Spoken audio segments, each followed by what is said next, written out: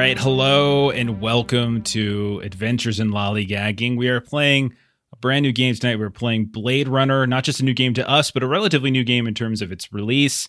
So it's another one of these free league games that we love so much. We're actually playing 3 of them on the channel now, as we've been playing One Ring for a very long time now on Saturdays. Steven's cooking up this Forbidden Lands game for us, and now I got this Blade Runner one coming on Fridays.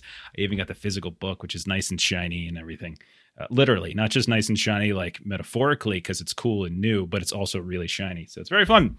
So because it's new, imagine there will be mistakes made. But yeah, well, we're going to have fun regardless. So I've managed, I think I got everyone to watch the movies. Long, did you watch them? I watched the 2049, the newer one. Okay, you couldn't be bothered to go back and watch the. Yeah, I don't go back to the past like that. It's too old for me. you go forward. You know, you're all about going forward. You're a shark. You know, we can't live in the past. Yeah, can't live in the past.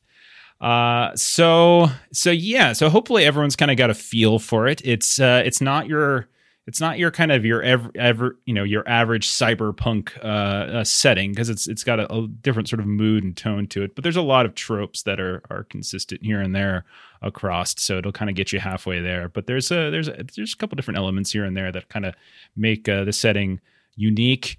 It's really funny because we've only played, I think, one cyberpunk game together, and it was years ago. And Steven wasn't there. I don't think Derek was either, but I think the rest of us, we played Shadows of the Beanstalk with the Genesis system for like one session. And did a very, very bad job trying to break in somewhere. Oh God, that was terrible. And then all of our schedules blew up and we never went back to it. So it took like 6 years, but we're finally back to like a cyberpunkish game. So very excited for that. Let's see, how do we want to handle this? Okay, so let me give you the basic intro so everyone's kind of familiar with where we're at, especially relative to the setting. Then we'll go through, we'll let everyone introduce their characters as based on what they pick, their archetypes, that kind of stuff. And then we'll dive in and we'll have kind of a more like in-story introduction to these characters, right? So right now in the Blade Runner universe, it's in the time of the game, it's 2037. So it's 18 years of the events in the original Blade Runner movie. And it's 12 years prior to the more recent Ryan Gosling-led movie. So that's where we're at. So it's 2037. Earth is dying. Much of the population, at least those that can afford it or who pass like this appropriate screening test and are willing to indenture themselves, have moved off-world. But those that are left behind, they live in these like pretty much polluted mega cities, right? And Los Angeles being the primary one where this is set.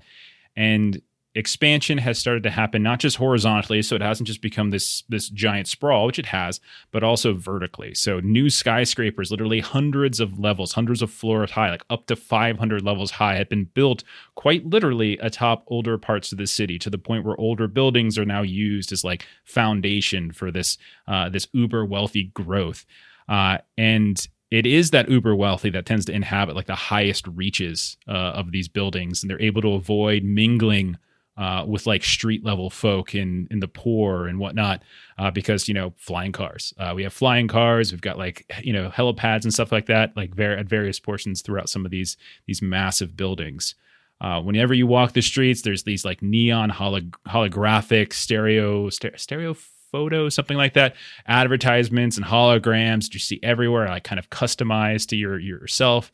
And it like hawks all manner of like entertainment, food, etc. No one really eats food anymore. It's really just protein supplements and stuff that are like from protein farms that have been like remade to make it look like steak or something like that, but it's still just like protein stuff. Tech, ever present, of course. Most of the like really advanced, like unbelievable tech, like this amazing tech, is like returning to Earth from the colonies. So there's like these 9 colonies that are off world. We're not going there. Maybe later. But like there still remains in this population this mistrust, this paranoia for certain tech, most notably replicants, right? These human-like androids or robots or whatever you want to kind of use for them. Now, big thing in the timeline, all of you would be aware of this. I think all but maybe Melissa would have been alive for this. 15 years ago, the blackout, there's this big thing that happened in 2022, hit the world. It was mentioned in the 2049 movie, if you watch that. And it essentially crashed the interstellar economy. It wiped out like cloud-based and digitized data, and analog tech kind of regained a certain footing in like the public zeitgeist, and like all of these records like tracking existing like Tyrell core like replicants that were the kind of the crazy ones from the 2019 movie. Well, those disappeared. And so all of them would no longer able to track these replicants. They just sort of disappeared into the populations. They scattered and they hit. So years later, it's 2037. There's still kind of no real understanding of how many of these old Tyrell models, whether it's like the Nexus 8 models is mainly what is probably out there. Nexus 6 models have aged out at this point. Tyrell Corp still exists, sort of, but it's now the Wallace Corporation that's sort of taken over, and they're the ones sort of producing these things. Nexus 9 models, which again, Melissa will tell us a little bit about that in a sec. They're the main replicant to the point where, like, you see them some degree. Now, there's still hatred for them. There's still a lot of people who hate them, but there's still movements. Empathy movement, for instance, is one of them. So the LAPD still maintains the Replicant Detection Unit, which is what you all are part of, which is what this game currently, as the core book is. You all play as different members of this Replicant Detection Unit. And so you all handle crimes and issues that might somehow, not necessarily directly, sometimes just indirectly pertain to replicant-related crimes. So that's sort of where we're at. That's sort of the background. So with that said, why don't we do like a quick go-around so you can tell us what's your archetype, and what specialties do you take? So, and again, we'll introduce your character like in story in a minute, but just give us some of the basic details on your character sheet, like the choices that you have and like what your archetype means. So we'll just go by the overlay. So Derek, tell us about Everett Maxwell. Yeah, so Everett Maxwell has been a Blade Runner for 7 years, and he's a skimmer. So he's kind of like the social type of person, kind of using charisma and just the ability to schmooze, rub elbows, things like that to get what he needs, get what he wants. And then, did you mention specialty? Yeah. So like you have so there's archetypes in games, or sort of like classes, and then each of them kind of comes with a specialty, which like is basically like a talent. So if you've played other Free League games, you kind of know the drill. Yeah, so in Everett's talent, he always seems to find that lucky penny, or I guess in this case, that lucky $500 bill or whatever, or Shinyen, and just he can pull it anywhere, ask somebody for a small loan, and get what he needs that way. So he has some connections in some interesting places from his time in the Force. Nice. And so Shinyen is money. Like, so that's basically the money system that's essentially used throughout LA. And in the game, it's sort of abstracted into Shinyen points, which are ultimately used for, you get a couple different effects for them, but it's one of the sort of forms of XP in some ways. Like, not only can you get like gear potentially and requisition stuff from the Force, but you can also eventually like burn them for getting new specialties. So like it's a way of doing that as well. That's one of the two basic. They've taken like the concept of XP and sort of split it into two different things: Shinyen and humanity points. So, and which are the way that you kind of advance your character. All right, Ashley, tell us about Faye Harcrow. Faye is our enforcer of the group, and she uses her slight build to kind of catch people off guard before she absolutely wrecks them. And she has the specialty of being a killer. You can, if you want, roll an extra crit die when inflicting a critical hit on a target, and I can choose the result that I prefer, and hopefully do more damage. Very nice, very nice. Okay, and I know, like, I think you took, like, you said martial arts and stuff like that. Didn't you take something like that? Like, I think you have. I spent my Chinyen or whatever it was. To get it, and so I also have martial arts, which gives me advantage in hand-to-hand combat rolls. Perfect. Okay. And then next up, let's go bottom row.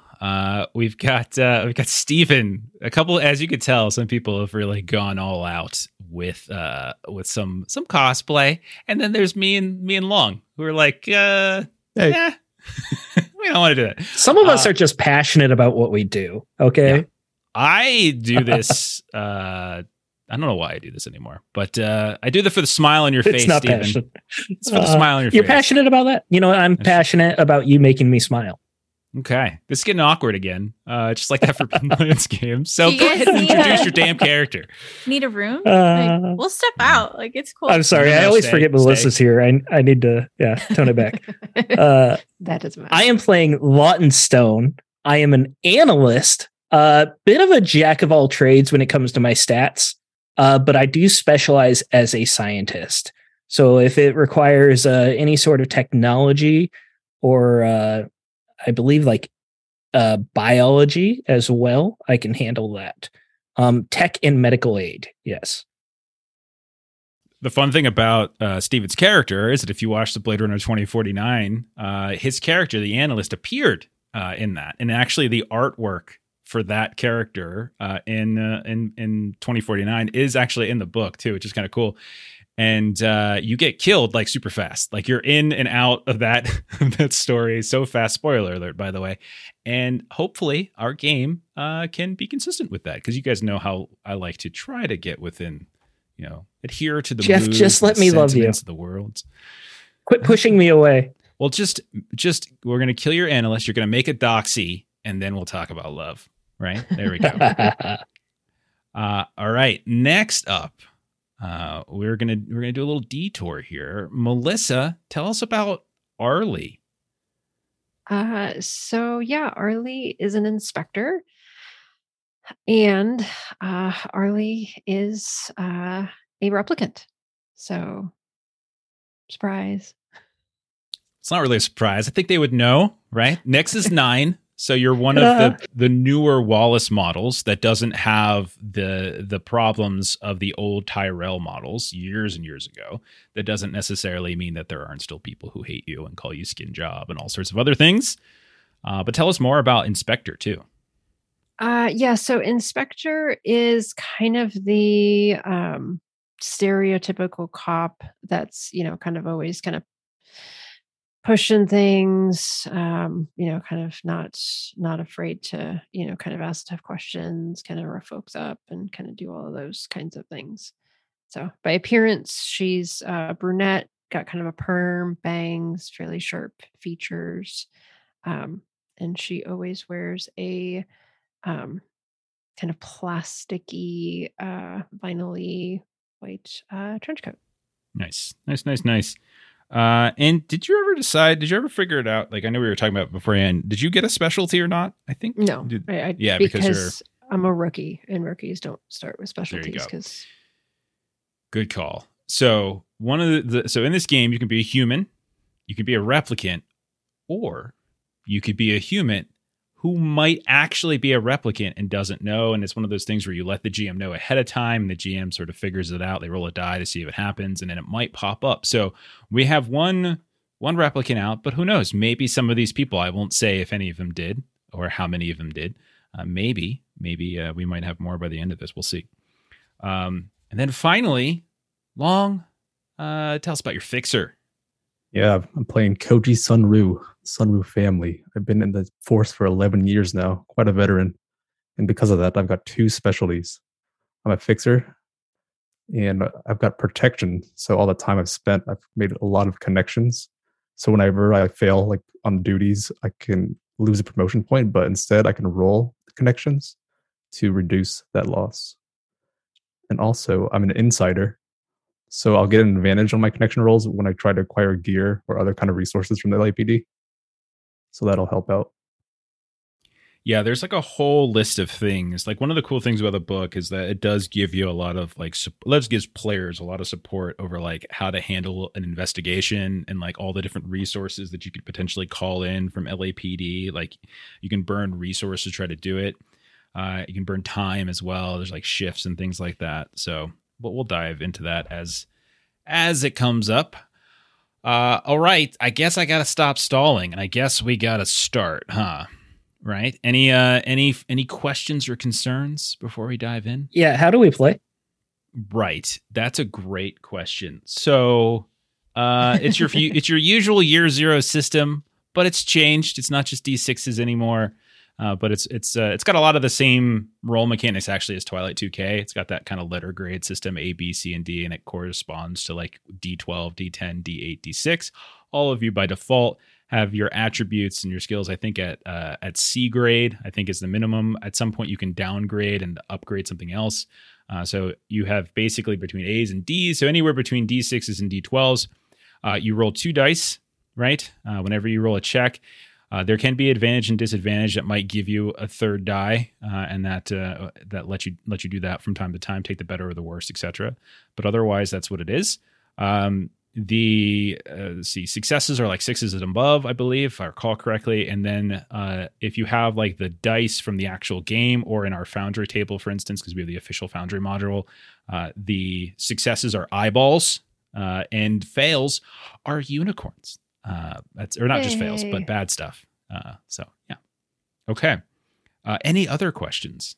We good? Ready to go? I think we're good. I'm curious if my donation gets me off world so I can save my character from any horrible fate.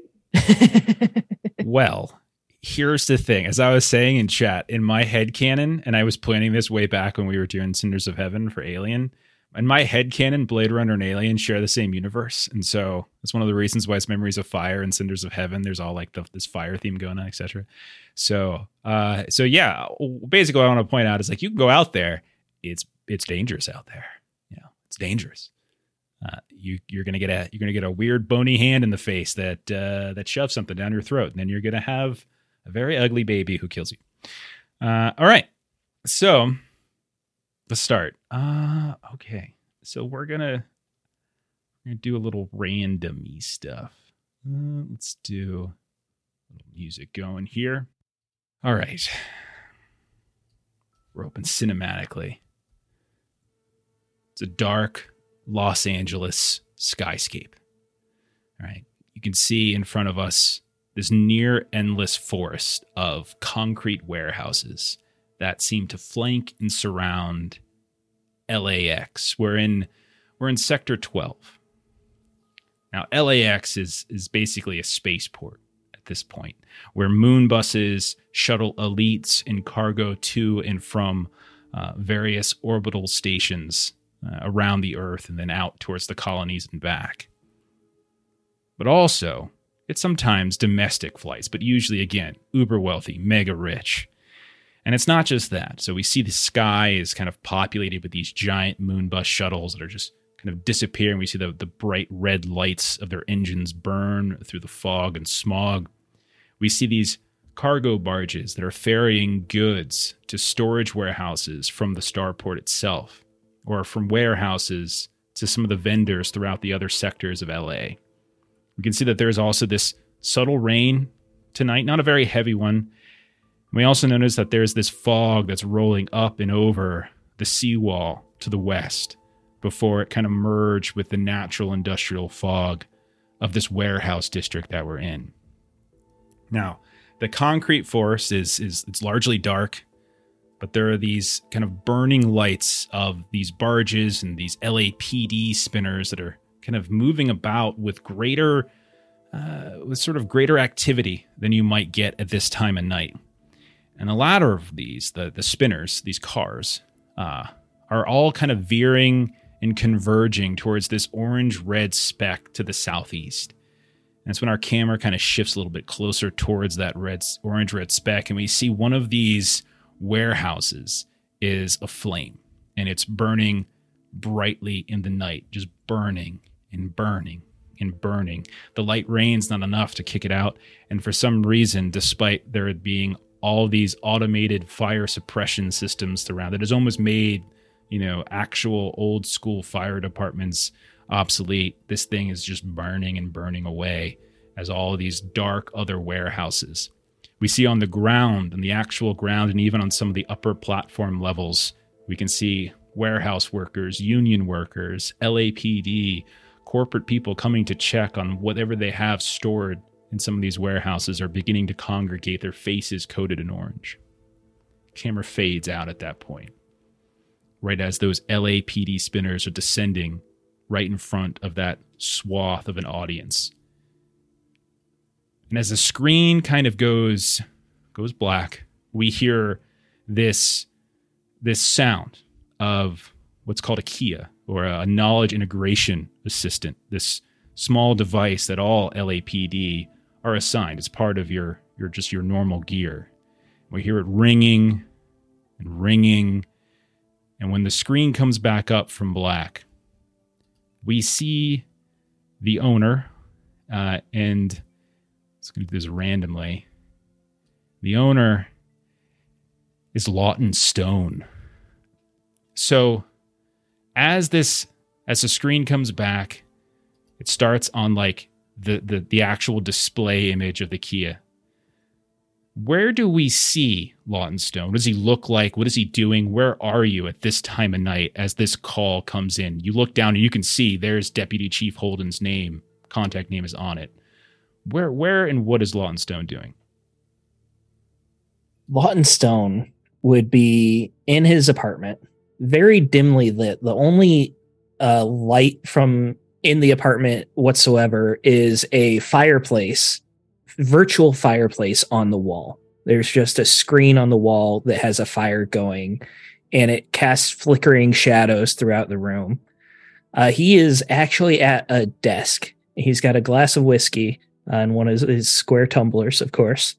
And he's going through papers and photographs. He's got a computer nearby that he's talking to absentmindedly, not actually looking up at the computer with the results of its commands, but just knowing what's feeding back. And he's just in a rhythm. His Kia pops up and he answers. And you hear the sound of Deputy Chief Holden's voice, but he kind of heads the RDU, the Replicant Detection Unit. And he's like, Stone, we got a wild one tonight. I know you're off. I know this is downshift for you, but special assignment. Need you to get out to Sector 12. Chemplast warehouse. Their security chief is ex-LAPD, Monty Croyle. Apparently he's got connections above my pay grade, above yours too. Now Chemplast is it's Wallace Corps. So be on your best behavior. And get the Croyle, see what the hell this is all about. I'm in the dark just as much as you right now. I don't know why they need so many people. What am I walking into here? It must be a real mess. Arson case, that's all I know. A warehouse is up in flames. It's still burning. I don't know why the suppression units ain't working. They're working to take it out. Something's going on. We got the call from Chemplasts. One of the Wallace Corps reps is kind of putting pressure on the upper bigwigs, and they're putting pressure down on me. So now I'm putting pressure on you. Understand how that works? When Lawton hears arson case, his eyes immediately flicker up to the fireplace on his wall, and he kind of lingers for a moment, lost in a reverie before coming back. Hey, yeah, I'll take the case. I'm on it. I'm on it. It wasn't Of course you're taking the case. I told you you're taking the case, Stone. All right, and I need you to grab R on your way and tell her that she needs to check a damn phone when I call and that she's due for a baseline, okay? Tomorrow. She hasn't had a baseline? She's not answering. You're sending me in the middle of the night to an arson case with a replicant that's not been baselined. She's been baselined. I want another one. She's not answering her phone. Do your job, Stone. What do you have against me? What do I have against you? Right now, what I have against you is that you keep me on the phone. You get a little text come through. You son of a bitch. And you can hear it. It's like, you son of a bitch. So where would, we're going to bring Melissa in on this one, as all this is sort of being random. R is kind of what you're referred to by some folks. Arlie is kind of the name you've taken as well. So people probably use both. So where would Lawton find you? How about that? Arlie's also, so she has a housing in Sector 5. So she is kind of where she is expected to be. Mm-hmm. LAP, you're in like the LAPD dormitory area? Okay. Yep. And what is kind of noticeable, there's not a lot inside this apartment, but everything inside the apartment is black and white. And so you see, kind of everything is, even if it's just kind of been spray painted, everything, you kind of have that like very 80s shiny black furniture that's there. And you see that she is on the wall is one of those Kit Kat clocks. So it's like the black cat with the tail that comes down for the seconds and the eyes that kind of move. And so you see that she's just sort of watching the cat just sort of with the kind of back and forth. And then you're like, well, if you keep going first, but at some point you probably notice the regular buzzing of your Kia. Yeah. And so she's been, kind of as she's been watching it, she has these one black, one white go stone. And so you see, this is what she does. And she's sort of kind of mulling something as you see kind of one in each hand. And so she's just sort of kind of watching the clock and just sort of rubbing each of the stones a bit. And then she'll kind of realize that it's kind of something is trying to get her attention. You look down at your Kia and you notice the first thing you see is that we'll say you have an incoming contact from Lawton Stone. We should clarify. Blade Runner universe, LAPD, you got your Kia, you can use it to contact each other. There's no cell phones. But if you tried to contact people outside of the LAPD network, you would have to literally go find a vid phone somewhere. Like you'd have to get on like a pay phone type of thing. But each other, you can do this no problem. And so it allows you to kind of be present in ways that you might not have been able to otherwise if you weren't in LAPD. But you see, Lawton Stone comes up. You probably have worked together. He's an analyst. He's a lab guy. You're an inspector. You kind of come back. You see him pop up. You also notice too, perhaps as you go to answer, that you have 5 missed messages from Deputy Chief Holden that have been coming in for the last, looks like 20 minutes, like every 5 minutes, like another. And maybe you noticed it, maybe you didn't when they were ringing, but you see him now for sure. And so she will, in reverse order, respond to each one. So each of Holden's messages will get a response back to it. And then the last response will be to Stone. And so in increasing annoyance, you hear Deputy Chief Holden. The first one's normal, where it's just like, where you at? Where you at, kid? I got a new one tonight. I got a hot one. And I mean that in more ways than one. Okay, I need you out there. Next one comes up. Kid, answer your phone. This ain't right. You want to work a part of this unit, you got to answer your phone. Kid, answer your damn phone. And the next one's like, if you don't answer your damn phone, I'm sending someone to get you. And then finally, Stone's coming. Yes, I got it. Apologies. I'm sorry, sir. Okay. I will wait for him. Okay. And so we'll say Holden has to have the worst heartburn. He does. Like that's how I'm picturing him. I'm picturing like the Blade Runner 2019, like as that guy. Like he's perfect. Like, or like a Sipowicz. Like I'm kind of want to play him like as I love Sipowicz from MLB. So like I'm picturing as that completely balding head, pockmarked face, unlike you all, extraordinarily ugly. And so yeah, you see a live feed coming in from Lawton. And we'll say, Lawton, you're probably en route in your spinner. Good evening, Mr. Lawton Stone.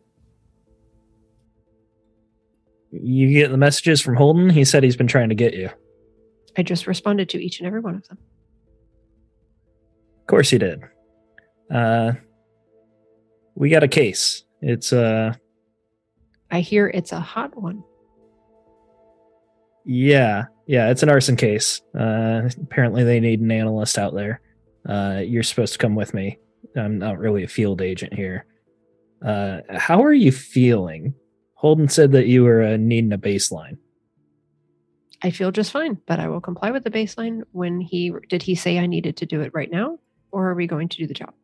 We're going to do the job. They need us there ASAP, but you got to do the baseline tomorrow. Okay. How many minutes will it take until you are here? I don't know, like quarter hour, minutes. 13. Okay. I will be ready. Are you sure you're feeling okay? Yes, I'm just fine. All right. Goodbye, Mr. Longstone. See you shortly.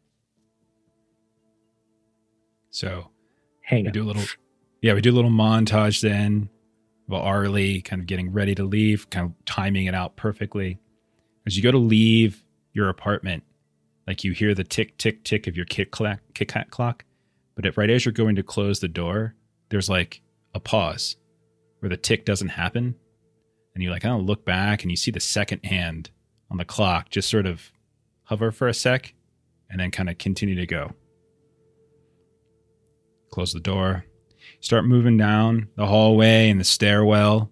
Unlike some of the other tenement houses, condos, apartments, things like that, the LAPD housing, you don't have people living in the hallways at least, but it's not the cleanest place. It's very mundane. It's certainly not particularly decorated. There's definitely a brutalist feel to the architecture here, much like the headquarters. And so you go down a few flights, or maybe you pass by someone kind of coming off shift who kind of gives you a kind of a glare or a dirty look and kind of passes by without saying much. And you come out into the street, light rain coming down, the sounds of people moving. You see crowds pushing past, despite the time the city's always awake. And we see almost perfectly timed the spinner unit of Lawton Stone kind of lowering down to the street level to pick you up, Arlie. We will fade from there, and we will cut then to Koji Sunru. Is that right? Yeah. Okay. And the same sound of the kind of the Kia unit going off. And where do we find Koji Sunru when the call from Deputy Chief Holden comes in? Find Koji in Sector 1, the entertainment district. He's at Jade's Inc. It's a tattoo parlor. Find him shirtless, face down on the tabletop, with Jade herself, touching up, fixing up some of his tattoos. He's got some running from his right arm all the way up into his neck and his forehead. He's getting some new ones done. He's also watching the TV while he's getting it done. These days, it's 99% ad, 1% entertainment. Advertisements like travel here, now, to Tokyo. It feels like they're reading his mind pretty much. But do your, if I can ask a question, do your tattoos, are they, so there's in Blade Runner, you can actually get, I'm trying to look at the name for this. I think they're called stereoscopic tattoos. So they have like a movement quality to them. It's almost like two different images overlaid atop and creating this depiction of depth and even movement from angle. Do you have stuff like that? Yeah, it's sort of like waves, a koi kind of popping out of it. So it looks like it's almost flowing. Okay. And so as Jade is kind of going through and probably humming to herself as she's doing the work, she kind of stops for a second and she's like, "Do you need to take that call?" Keep going. I'll put it on speaker. And so you put it on speaker and you hear the voice, a very familiar voice. It's Deputy Chief Holden. And he's like, Koji, yeah, I know you're on downshift, but I got a wild one tonight. All right, kid. Special assignment. I need you to get out to Sector 12. Listen, I don't know why they even need you. Something strange happening. I'm getting all sorts of requests down for this person or that. But there's Austin. There's a fire. One of these Chemplast warehouses is up in flames. Just checked in. Starting to die down. Something strange about the fire, but I don't know. I got Stone. I got that analyst guy, and I got R going out. I need you to head on out there. I need you to take a look. There's a woman. Oh, what's the name? Here it is. Marilyn Lau. She's Chemplast representative. I've been on the phone with her for the past 25 minutes, and she's been busting my balls. Apparently, we've got an ex-LAPD who's involved somehow, but she can't find him, pulling in all sorts of strings, and she's threatening to kind of, take this up higher and higher. So get on out there, make her happy, pick up, what's his name? Maxwell, get him. He's always good at schmoozing, can make people happy, whatever. I don't even care. I don't want to know how. Get on out there, figure out what's going on, hook up with Stone and Arlie, and figure out what the hell's going down. You got it, boss. I'll fix it for you. All right. And so we'll cut then to Everett Maxwell. And you kind of got a similar call kind of coming in, like off screen. You kind of had the same sort of call from Holden kind of going through, kind of explaining, warehouse district, fire, Chemplast, subsidiary of Wallace. We've got a Wallace Corp rep, kind of runs Chemplast. She's kind of causing a storm. She can't find her security chief. Her security chief's ex-LAPD. They want us out there. They don't know what the hell's going on. Why isn't the fire suppression unit work? They get on out there. I don't know why they want RDU, but get on out there. And then he says, I sent Koji. So you got a ride coming. So where is Everett Maxwell as this kind of call comes in from Holden? Yeah, Everett's just out in one of the market areas, just eating a nice warm bowl of noodles, kind of just walking around in the light drizzle that's happening. Somebody, as he's almost finished with his noodles, someone bumps into him because they're not paying attention to where they're going. And he kind of does the John Travolta confused, looking at them. He just lights up a cigarette, though, shrugs, keeps going, and that's when he gets the call and listens to Holden's spiel about the case he's got to work. And so there's a couple places you might be, honestly. There's there's this place. I love this place. It's one of my favorite places I've seen. It's called Piss Alley, is what it's called. But it's a place where there's essentially I wonder what it's known for.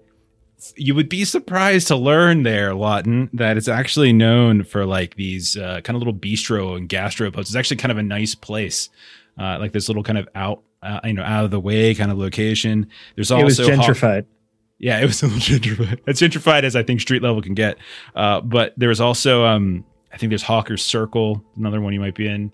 So there's a couple different places, and I think Hawker's Circle might have a noodle bar that's pretty famous. I think that's Hawker's Circle. Oh, Maxwell will definitely be in a Piss Alley if it's nicer because he's got that extra cash. So he wants the good quality noodles.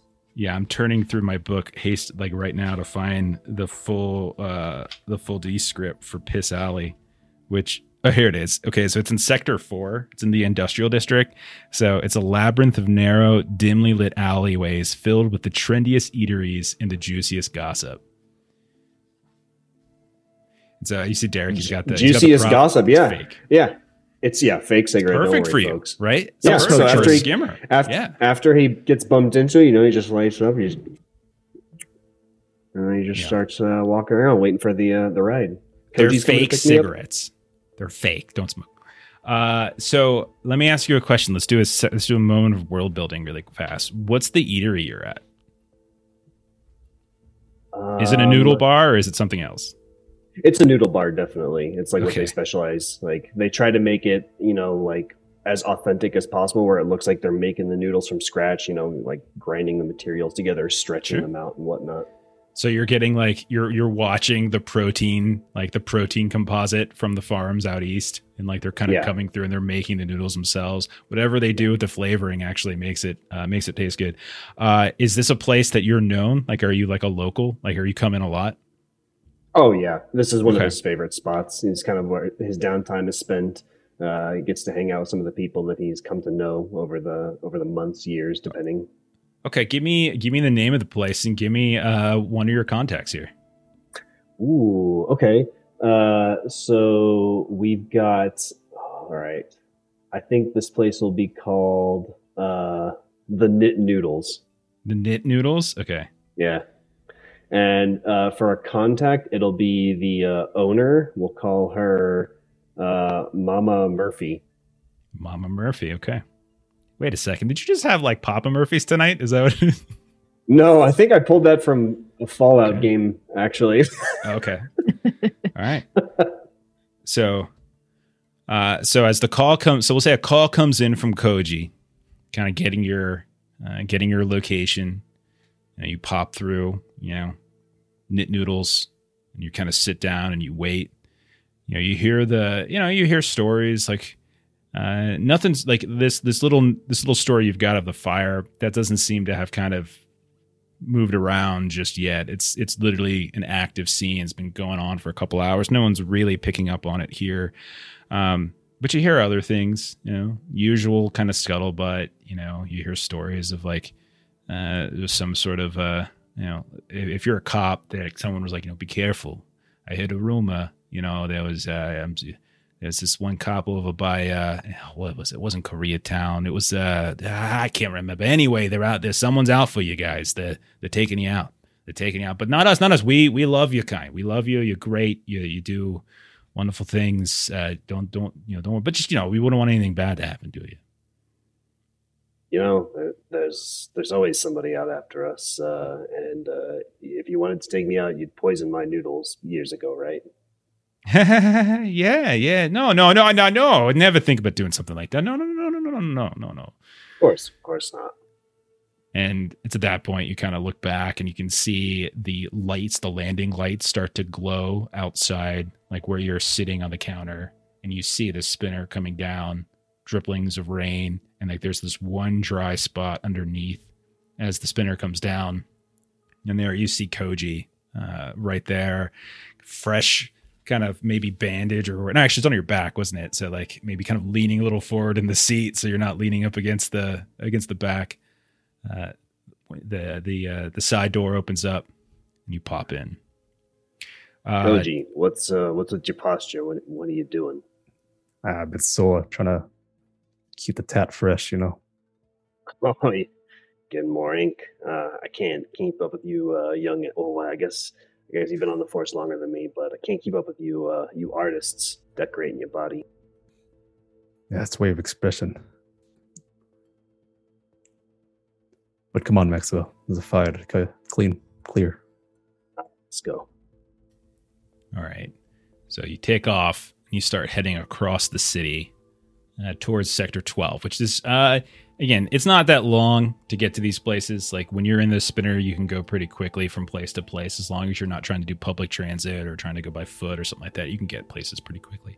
So you start flying, kind of level up, get above some of the usually, the normally high skyscrapers, but you don't kind of go all the way up. You see these beaming towers where the mega wealthy are kind of living up. That's not quite where you're going. You see the old pyramid of, Tyrell core as you pass by, still functioning.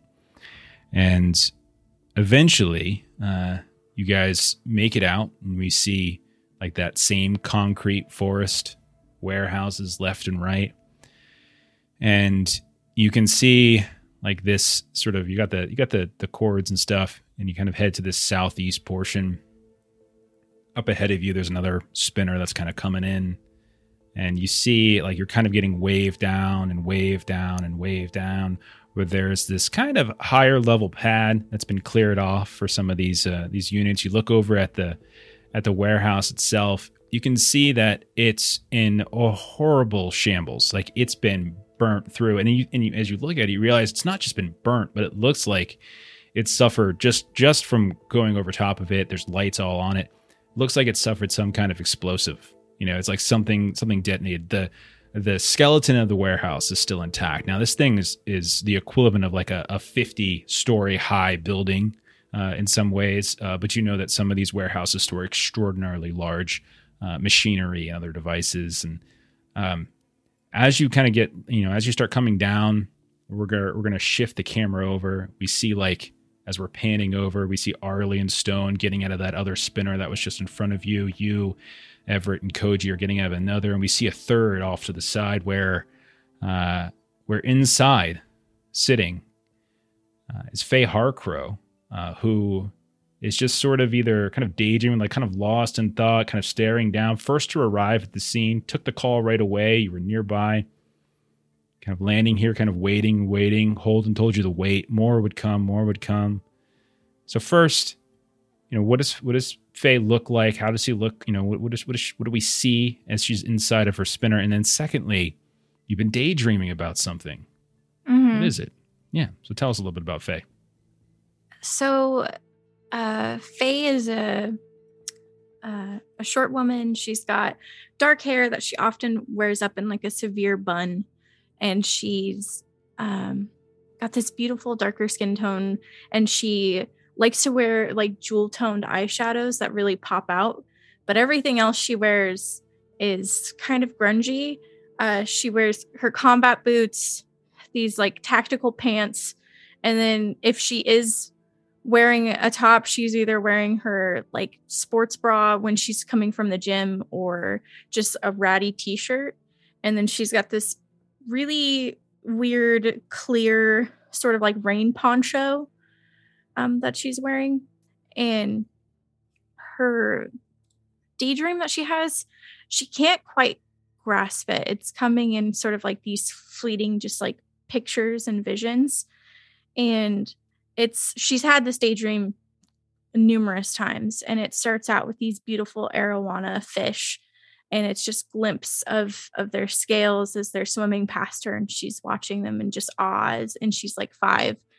And then it's tinged with like fear and vulnerability, and then it pulls back, and now she's at her parents' house, and they got her an artificial arowana fish, and she's watching it in the tank that she has in her bedroom. Okay. And as you start to come out, like for whatever reason, you just start to like drift back out of that kind of daydream, and you haven't gotten out of the spinner because a little bit further away, where now there's multiple, LAPD vehicles have started to set up on this platform. You can see that there are a couple of very serious looking individuals, very professional, very like corporate. And there is also, what you can tell is like, beat cop, support cop. This isn't, necessarily, one of these, like your specialty RDU folk. It's been there kind of trying to keep them at bay and kind of calm them down as they are like kind of yelling at him and berating him. You see one of them is a woman that you would probably peg in her, you'd imagine her 40s, but you never really know for sure. But she's done up in a very, very serious, like burgundy like pantsuit with like very, very ornate shoulders. Her hair is done up in a very kind of old fashioned manner.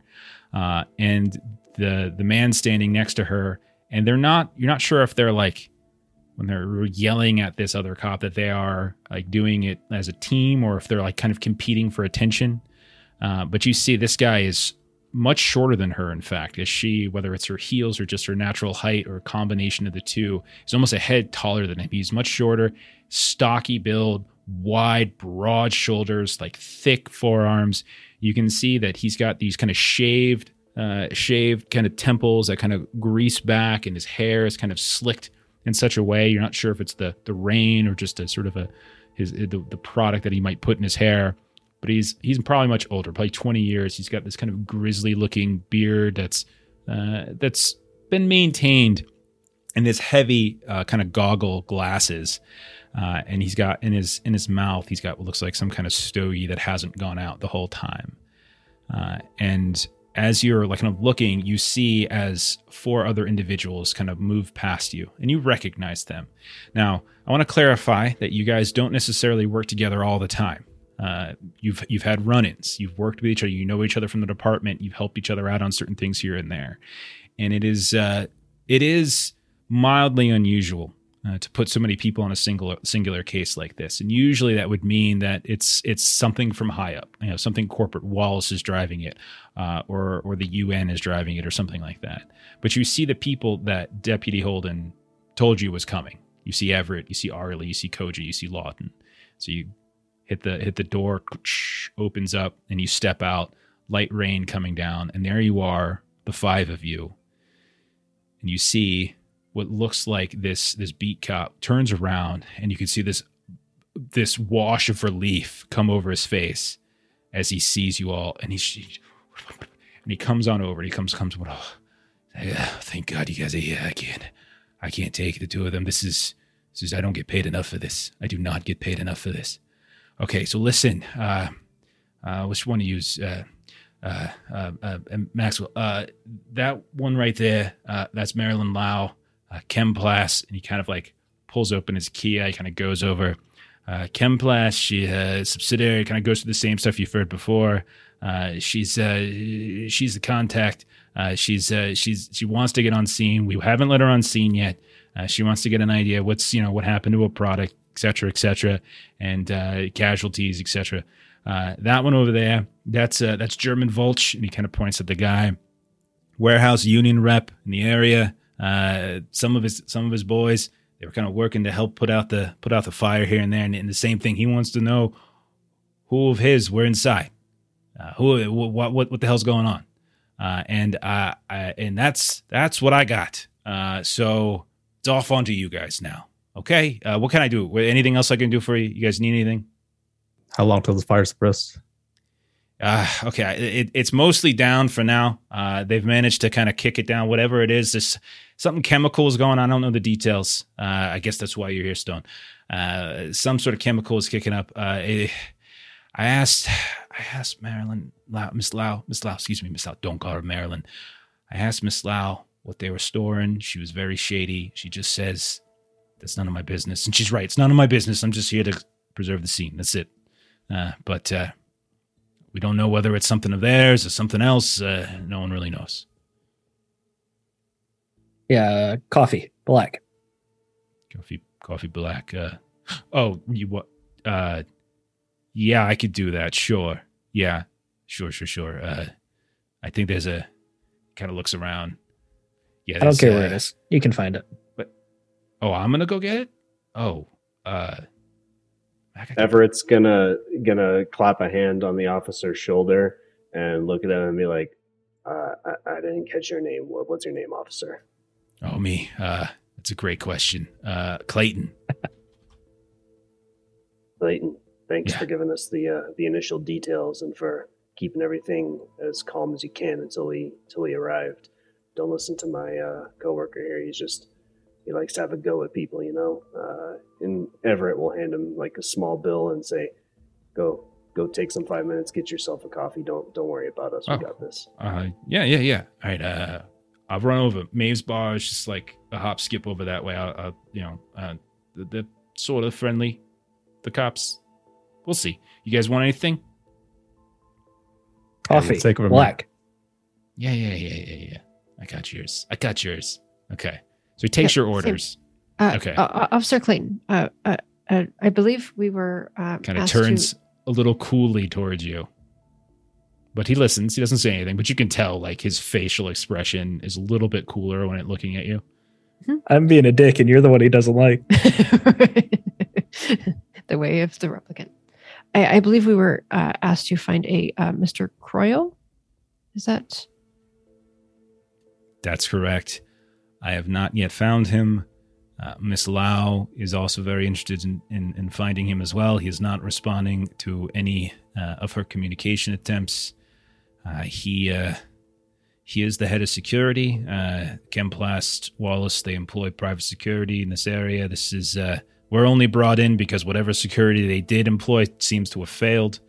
And now we've been brought in to clean things up. So if you can find him, I'm sure she would be much obliged. Thank you for that information. Did we have an estimated time when this fire broke out? Within the next 20 or 30, they've got it kind of cornered. The last bits of it have kind of on the western side. If you go in the eastern building, they know to expect you, and you can probably get in. Do we know when it started earlier today? Yeah, approximately 2.5 hours ago. Yes. I see. Burn quick. There are a number of people around, onlookers and such. It was, I've been told that it was a skeleton crew, so there might have actually been people here, or it might just have been some automation. Kind of uncertain. Mr. Volch has been difficult to get any information out of, but again, that's not my job. Okay, I'll leave you all to it now, if that's all right. Yeah, we got to get to work. Okay. Thank you, Officer Clayton. And I'll be back with those, yeah. And he kind of dips off at that point. So you guys are on kind of an uplifted platform. It's easy enough to get down to street level. You can see that these warehouses are almost perfectly distinct from the outside. Like they're all kind of the same. It's just this lengthy spread of these concrete buildings, and this one has suffered significant damage. You can tell just looking at it that like there's this residue of char, and you can see there's rubble as well. And also you can smell the smoke and the burn, and there's something foul on the air. Like it hasn't just been like concrete burning, but something else has kind of been mixed in with it. It's chemplast, and so all of you basically would know they deal with kind of material storage. So like they deal with plastics and chemicals, etc. And so all manner of stuff. And so you would kind of have a general idea of who they are. That would probably be in the brief that you got from Holden. So then after Clayton would have left, Everett would have turned around to kind of like face the group and just make a quip and say, well, I guess we are taking out the mob boss or something. 5 people working one case. We got Hotshot over here, and he'll gesture over to Arlie. We got Young Blood here too. Hell of a case. Politics. It's all bureaucracy. Someone up there had some money in this place, and they're upset that it's burning down. Oh yeah, that's always how it goes. The rich lose enough, and then they start, ringing the bells on every part of the system, and we have to come in on our time off. It does appear that if we are able to be successful in this, that would be looked upon very highly. Yeah, it does. That's you're already looking to climb the ranks real quick here, Hotshot, huh? Well, I am but a rookie. I do hope to be more than a rookie someday. If you don't bite off more than you can chew, there's a lot you got to learn before you start climbing the ranks here. So as you all are talking, you hear the sounds of heels moving across the platform, and you can see this Marilyn Lau is moving in your direction. Now, in terms of things that you could potentially do, and obviously you can think of whatever it is you want to do, but there's the scene. You can kind of go and explore the warehouse. There's the crowd. There's people all around. There's you never know in terms of like kind of the security around here. There's probably Esper cameras somewhere, or private security cameras already been mentioned. There's these 2 kind of aficionados. There's the Chemplast rep. There's a warehouse union rep. So those people that you can talk to as well. So there's a variety of things that you could potentially do. What would you guys like to do as you hear the sounds of the heels moving in your direction? You peek back and you see with great determination, you She's walking towards you, and that German Volch guy is kind of more quickly following in her footsteps. Upon hearing the footsteps, Everett will like spin around and kind of outstretch his arms and say, "Miss Lau, I'm so very sorry for the loss of your important asset. Just know that my companions here, we're going to do the best that we can to find whoever did this and why they did this and bring them to justice for you. So, of course, we're going to need your cooperation on as many details as you're able to share." Oh, that sounds all fine and good. Are you going to do that before or after you continue with your little gossip mongering here? You've been sitting around here for 10 minutes, and then this one has been sleeping in her spinner now for, I don't know, a better part of 30 minutes. None of you have done anything. And that one, as she points at the car kind of driving away, that one is utterly useless. I have couch cushions who do more things than that one does. So can we get on with it, I agree please? with you on all points. We should get to work. Certainly make a point or make a mark in the one who drove away in their file so that they get retrained. But just to give you a little insight, we don't usually have this many people working a case, so sometimes we gotta, mix up or coordinate duties so that we're not doing double work on something that ends up being silly. I'm sure you understand. I don't really need to know the inner workings of your process here, detective. The simple fact is that is my warehouse. There is a significant amount of product in that warehouse. I would like to get some of me and my people inside to inspect what is in there. And apparently I've had to wait around for you, which makes no sense at all. Because that is, again, my warehouse. And then for some reason, my security chief is nowhere to be found. What's so the product? if you could all possibly do something here, then sit around talking. That would be wonderful to hear. What's the product? Product, chemicals, plastics, building materials, many, many things. It's not just one product. Mr. Maxwell. Maxwell. Well, I was sure Stephen forgot his name for a second. No, I remembered. Yeah. And Arlie will kind of pipe up and say, I believe what he is asking, is there anything in particular in this warehouse that would make it more of a target than any of your other warehouses? This would be pertinent information for us to know. Looks up and down at you. And she's like, we carry all manner of chemicals, materials, storage used in a variety of industries all across Los Angeles. Yes, that sounds like a line that I could have read in a brochure. Since we are here to investigate, I am asking for information that is beyond something that I could read on a brochure or somewhere else. Perhaps something that would be of interest to us in our investigation. Okay. Roll a manipulations test. Let's do a manipulations test. I like the sass. Yeah, for the sass. That's going to come back to bite you in the end, by the way. We do questions. Yes. Oh, dear. You know it will. You remember the questions, right? We'll cover it at the end. But being rude to certain people, and it's weird. You'll see. You'll see what I mean. That's why you always give a fake name. Okay, so I am rolling. Oh, great. It's the first roll. So a fake name that someone happens to have.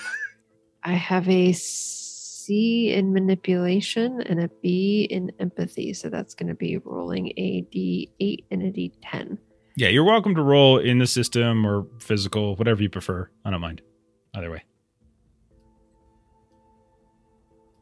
I'll roll in the system just so we can kind of all see how it's working. And so that you can see my... Well then, 3 successes. That is an amazing roll, actually. I rolled an 8 on a D8 and a 10 on a D10. And a 10 on a D10.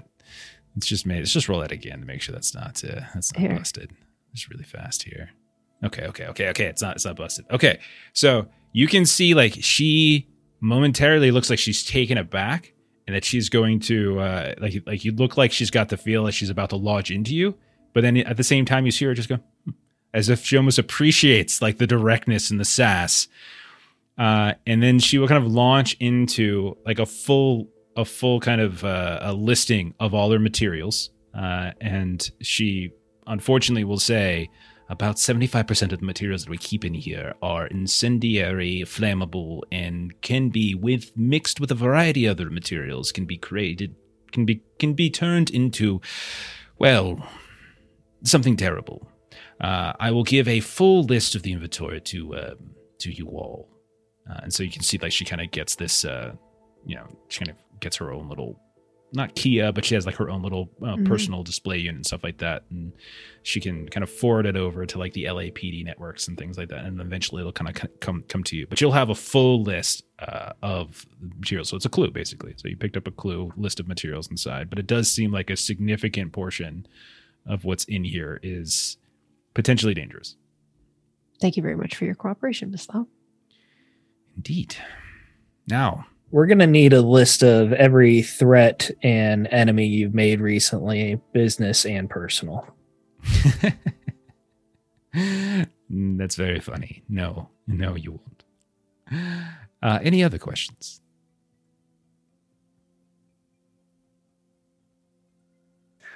We'll take it from here. I'll just move along. Okay.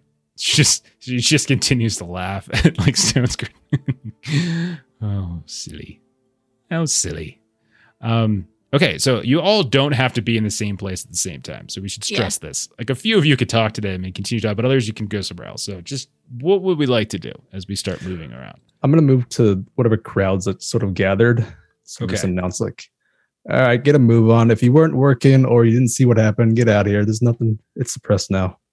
Okay. I'll tell you what. You also can roll a manipulation test, and we'll see how effectively this sudden shouting out to all of these union workers who are kind of hanging around here.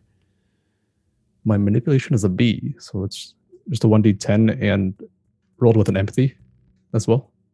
If I remember that's how it works. Yeah. So it's a D12 and a D10. 6 or higher is success. 6 or higher is success, and some of them are double if you go high enough. Yeah. I think it's 8 on a double. Yeah, 8 on a D10. So I think it's just 1 success. So 8 on a D10 success, is a 1. A 10, 11, or 12 are doubles. So that's all you need is 1. So you hear a not insignificant amount of grumbling, and people kind of yelling back, "Hey, all friends are in there. What are you talking about? Yeah, man, get out of here, man. We're the ones who put the damn fire out, man. What are you doing here? You're not even supposed to be here. We don't need no LAPD." And so you're getting all this kind of thing. One person kind of throws something in your way. People kind of, sort of start to discipline themselves. But then you see a few of these other kind of like beat cops start to show up and start to flank you as well. And now it's not just you who are shouting at them, but you do notice that as this kind of looky-loo crowd begins to part, a few linger, and you kind of get the feel that maybe they might have some more info, but like you can see they're a little bit curious or whatever it might be, and they kind of linger a bit, as if, waiting for an invitation. Yeah, after seeing the crowd clear up, I'll just pinpoint a couple of them, ask them some questions. Okay. What kind of questions would you be looking to ask? You can ask them directly and role play it out, or you can just kind of give me a list. Yeah, so the broad ones, like, were you here? What did you see? Sort of deal. Okay. So you talk to a few of them. They're like, listen, they say it's a fire, but something went off. It was a freaking, like, a bright white explosion. Like if you're looking at it, it would blind you. Just sort of popping out half of the windows. We were looking over there, and he kind of points to one of these other warehouses, and like just like that, we heard this like sizzle, like when you get that kind of, you get your paycheck in, you buy a little bacon, and you kind of drop it in the pan, you hear that kind of went on for, I don't know, what do you think, Pete? Like 10 minutes, 20 minutes, just kept sizzling, and it was just this smell. I don't know what it was. It was. I know they got chemicals in there and stuff like that, but man, it wasn't just fire. Something blew. We saw, and he kind of points to like this other warehouse. We saw a chunk of the building fly off and just like crash through one of the windows over there. I swear it happened. All right, I'll check it out. All right. So you kind of go, after you kind of talk to them for a couple of minutes, they give you some basics, and you start walking in the direction of where they pointed you to. Others, what are you doing? I want to do some forensics. I know he talked about a reason for me being there, something about a chemical going up or something. Yeah. So I'll say this: when you step in to the actual warehouse or the remnants of the warehouse, you can tell that there is a just bizarre odor. Now it's just like this mix of chemicals. It's a chemical warehouse. Like most of the stuff that they keep in here are it's not in liquid form. Most of it's in some sort of solidified form. And it's used for like repurposing building or industrial materials and things like that. So there could be all manner of things, but it like there is this sort of burning sensation that's kind of like, getting your nostrils a bit. Because it's you, I'll say as you come in and you're just kind of doing a quick once over before you even bust anything out, you're just kind of doing like a surveillance thing. Go ahead and roll, we'll say observation, I think would probably be the first for now before you kind of get into any tech and stuff. All right, I'm D10 on both those, intelligence and observation. And that is no successes. It is a free league game, so you're welcome to push. Pushing is a reroll as long as I didn't roll a 1, correct? Right. And what do I get for pushing? Okay, so a couple things with pushing in this game. First of all, you can use, I think it's, let me make sure I get this correct. I think it's Chinyan points. So this is an optional thing. This is like an optional thing on top of just pushing. But one thing you can do is you can spend a 1 Chinyan point to give you an advantage on a roll, even after a failed roll, but before you push it. So if you wanted to potentially, before you push this roll, spend a Chinyan point, you could potentially do so. Now, if you're pushing, if you don't roll any successes and you fail, that's when you push, etc. As long as you didn't roll like a unicorn, if you're using the system, or a 1. So anytime you push, you're automatically going to take 1 point of damage if the roll was strength or agility, or 1 point of stress if you rolled intelligence or empathy. So this is an intelligence test. So you would take 1 point of stress per unicorn symbol that's going to appear. Okay. So like you haven't taken So any if I don't roll unicorns, I'm fine. You're fine. Exactly. And stress would be to my resolve, correct? That is correct. Okay. Yes, I will push then. I will not spend the Chinyan point. I've got 2d10s. I should be able to, with 4d10s, I think I'd roll a 6 at one point. Oh man, those are last You'd words think. right there. Derek, I love The that. highest I've rolled on all 4 is a 5. So good. So good, that's dude. a failure. I didn't roll a 1 though. You didn't get anything? Nothing. Okay. I'll tell you this. There's sort of there's something telling, something revealing about this odor and the residue of it, and even as you're looking around, some of the damage of it. But it's the type of thing that maybe if it was earlier in the day, maybe it wasn't at the end of a long day, maybe it would come to you. You could still probably learn it with some tech. Maybe head back to the lab at some point with some of your samples and run it through some of the systems back there. But just getting it off the bat, you're not going to. You're going to have to do some harder work on that. Fair enough. Yeah, I'll start breaking out the kit. Okay. So as you start breaking out the kit, let me check in with Faye. Let me check in with Everett and Arlie. What are the three of you doing? Faye would start sweeping the facility looking for the missing security chief. Okay. So I think that's probably also going to be an observation test. As you're specifically looking for signs, are you looking for like to see if he's amongst the workers or the crowd? Because there's still people here. Like the scene is a mess right now because there's been a lot of people that are actively trying to put the crime scene out, because you're seeing that they have scrambled here to do it kind of old school, whereas like whatever the usual fire suppression unit didn't kick in, and so they had to do it kind of by hand as opposed to automated. So there's still people here. You can see there's water flooded here and there. There's also some other kind of like suppression foam. But are you looking like amongst the people, or are you looking for like signs of death, of dead bodies or something like that? She would be probably presuming that he's more possibly like a replicant. And since they called in the Blade Runner group, so she's going to be looking amongst the people to see if perhaps he's trying to blend in. Okay. I mean, mainly the way that you would detect replicants would be usually they got like a serial number. So there's like a couple ways you can kind of check the serial number in the eye. You can kind of look at some of the bones and things like that. They are like, they're so particularly well made right now that just looking at them might not necessarily reveal anything unless you had prior intel on like what that model looks like. Okay. So I'm not sure if you would just get that just from observing I don't mean behavior. Maybe I said that wrong. I think she's just presuming he's still alive. Okay. And she's looking for him. Did we get like a photo of him or like an identifier or description or something of like what he looks like? So I would say, Faye, if you want, since this is Faye, thanks for that assist, Melissa. Roll a tech and get on your kit, your Kia.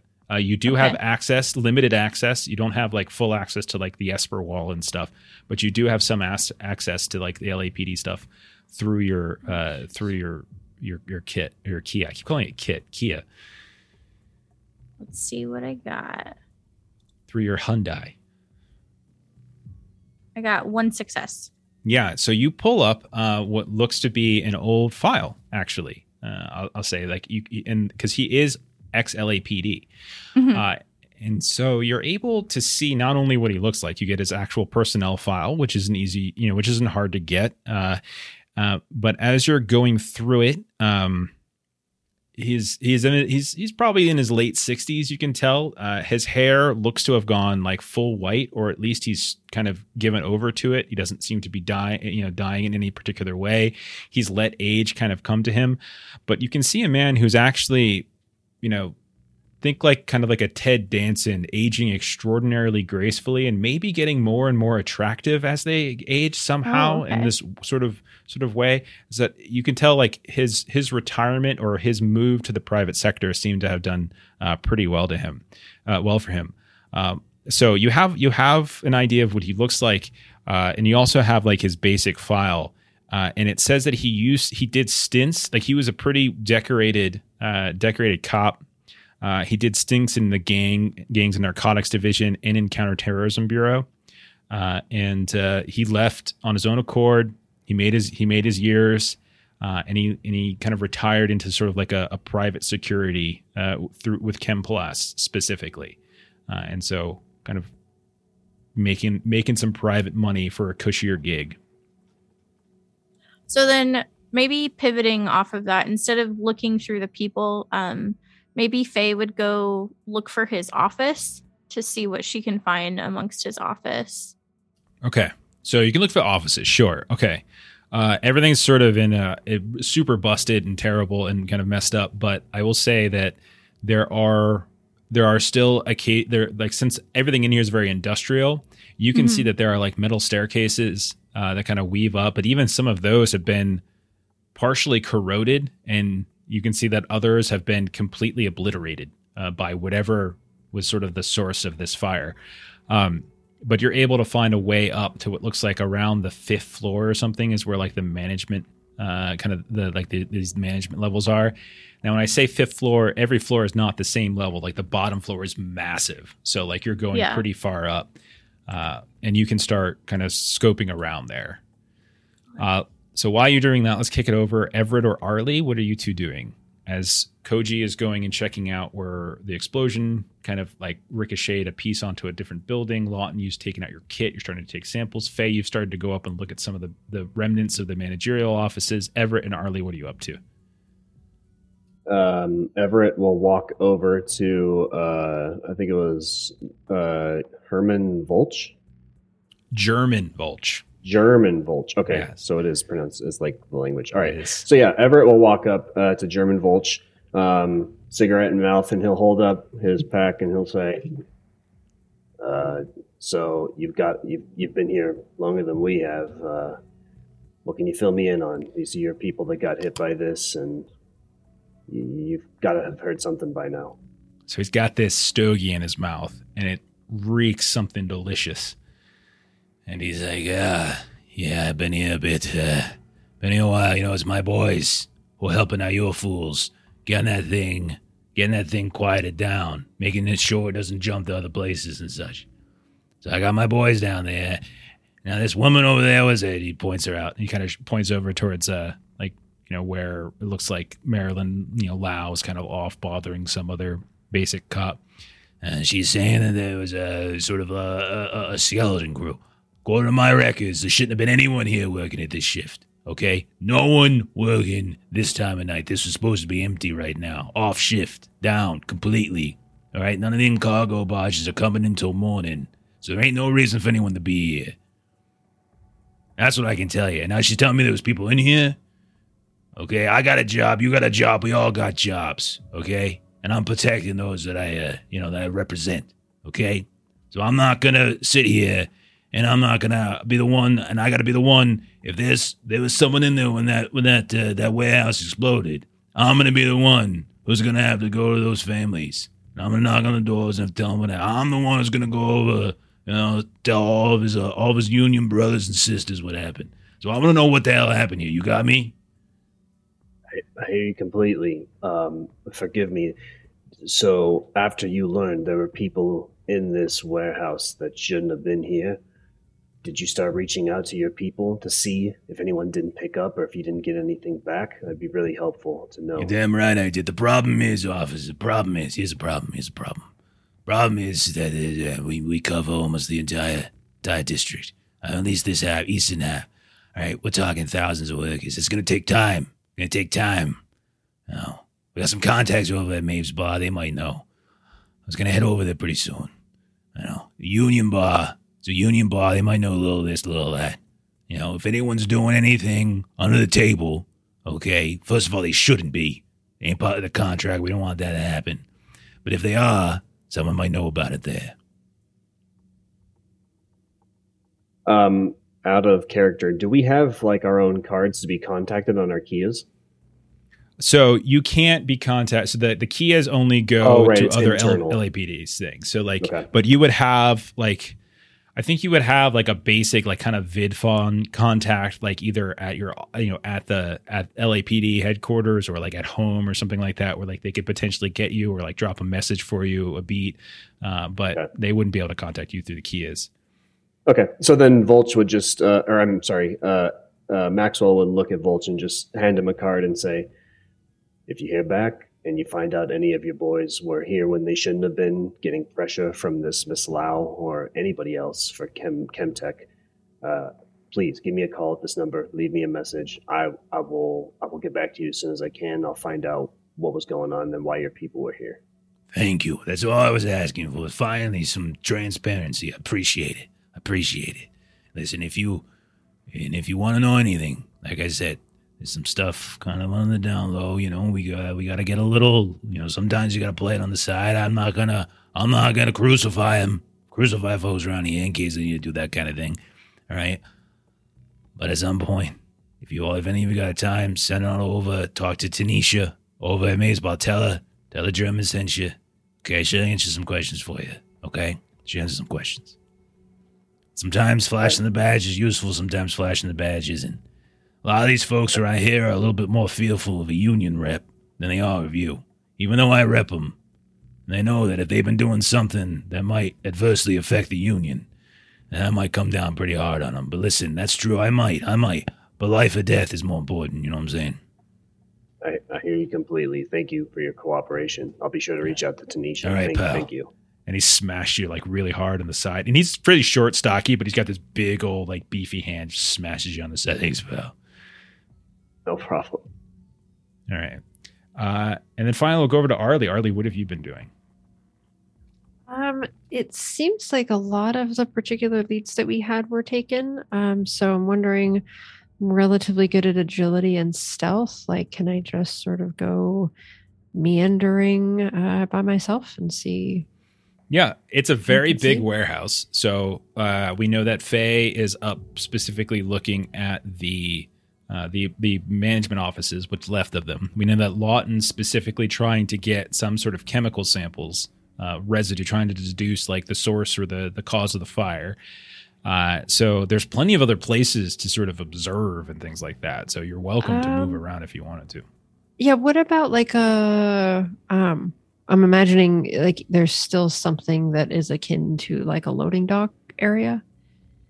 Yeah, but the difference is it's the roof, and so what happens is like most of the cargo is brought in via cargo barge and dropped in through the roof, and then kind of taken out that way.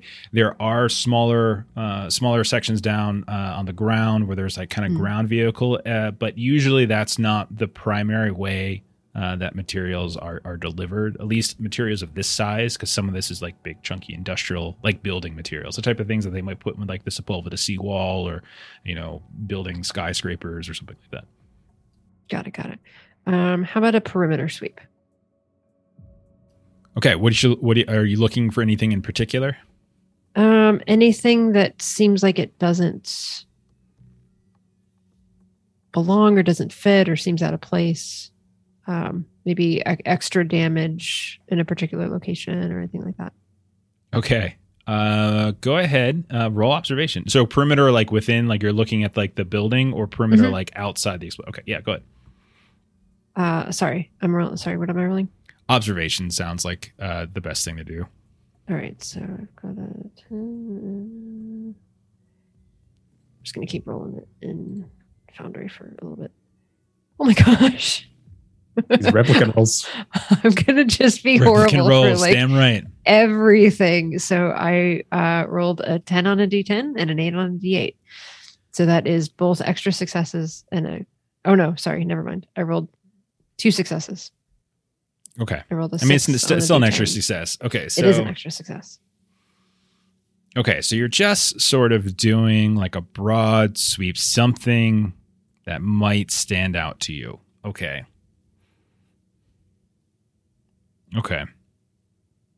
You roll 2 successes, so I'll give you 2 things.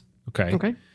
So you notice that there are at the very like top of the rafters over top of one of the main storage rooms here. You can see that there are these chains that are still mildly intact, but it looks like they've been partially dissolved, kind of working their way up.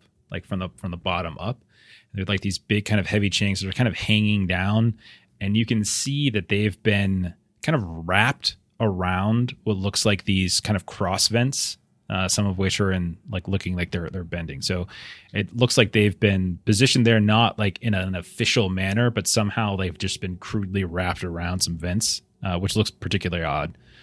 And then the next thing is that they're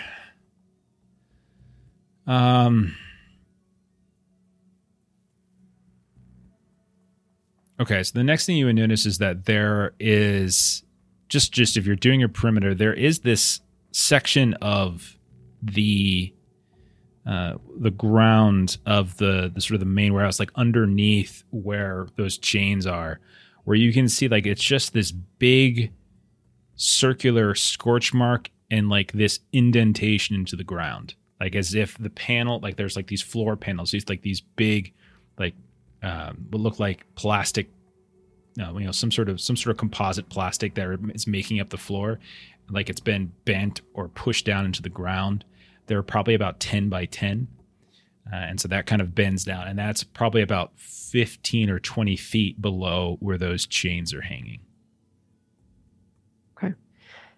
At that, I would probably get on, comms basically to like, would it be possible then to call like Lawton specifically? Everybody can easily contact each other. You can all, on your keys, you can all contact each other. That's not a problem. Okay. So I would want to share that information that I believe that I might have found the source of this fire here, and I'll kind of give my location for everyone. Okay, so you give that over to Lawton, and we can. I have no problem unless you guys want to say otherwise. That you can say you're regularly giving yourselves, each other updates every 20, 30 minutes, whatever it might be. I'm fine with that. If there's something that you want to like keep hidden, just say, just shoot me a message on Discord or whatever it is, and we can say that information wasn't conveyed. I do want to cut. I want to cut back to Koji because he was sort of the first to kick this off. Koji, you got pointed in the direction of this neighboring warehouse. It's about, I would say, there's about 50 yards of distance between each warehouse here, and it's all very grid-like. And you can see that probably about 100 feet up, which is near the actually I would say near the midway point of the building. You can see that a huge chunk has been kind of collapsed inward, but whatever the building material was of this, some sort of concrete, has kept it intact. It hasn't suffered any damage. It's in the sense of like it didn't collapse or anything. It's not structurally ruined, but there is a huge chunk of what looked like a kind of a loft window that has been ripped open and part of the side. Now, what that would probably tell you is that this just something exploded and just shot debris outward, right? As you're looking around, you can see like evidence of like debris on the ground as well. See if I can get access to that point at all. It's a different company. And so if you would probably need to put in some sort of order. You kind of have to kind of get some kind of approval back from base, back from the home district there to do that. So what I would say is we can do like a connections roll here to see if you can kind of get them to fast track approval for you to get inside. Okay. Connections, I've got an A. So I'm rolling 2d12s. Sounds great. Wow, that's really good. It's really good. Double Gandalf. Just the 1-6, so 1 success. Okay, yeah. So you probably, as a fixer, you've helped people here and there. You're not necessarily like a skimmer schmoozer, but you're political, right? Like that's the whole thing of the fixer, right? They're a person who like makes the connections, fix people. You're kind of a political being that navigates the LAPD, the UN, the bureaucracies of LA. And you're able to kind of get, even at this night, kind of a fast-tracked entry. Maybe it's official. Maybe it's just getting approval from whatever company this might be. But when you go inside, it's some sort of automotive storage. And so you can see that there are what looks like a significant number of these very nice, high-end, mega-rich collector, spinner types. Like they're not your LAPD vehicles, but these are what the people in the 200, 300, 400 levels might drive. And it's just them from bottom to top. And maybe there's like a night watchman who's there kind of giving you a tour. And he's just like, yeah, it was pretty crazy. I was just sitting here. I was reading my stories. And all of a sudden I just hear a big boom. Just a big boom. I look up, my eyes, big old bright light outside. I thought I was getting pulled over by one of you folks. They were flashing a light. Maybe I was drinking too much. I blacked out or something. But no. It's just a big bright white light out there. And then I heard, I had a shake. I went and took a look. And there's a few vehicles. They took some damage. But insurance. I'm sure to be fine. But yeah, I can show you around. No problem.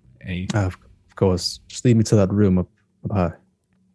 Yeah, sure. So he takes you all the way up, and you can see that there's a chunk of the other building that's got to be like 10 by 10 by 10, like this big, like huge chunk of concrete that has come through the window, has kind of clipped the frame of this loft window, so that part of this building has been sort of chunked off, and then like a bowling ball through pins has taken out this whole row of about 10 different vehicles.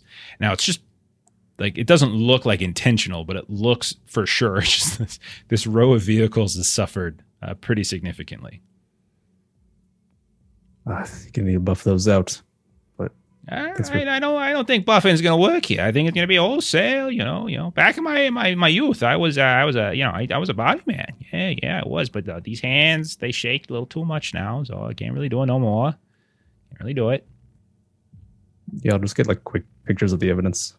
Sure.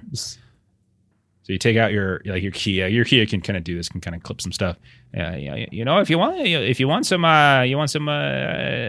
got some cameras. You know, and I mean, I know they're not as good as the LAPD, but you know, the drones and such. But we got a few here and there. You know, some of them point out, you know, security. Lots of people want to come in here and take these vehicles. You know, they're pretty penny for these.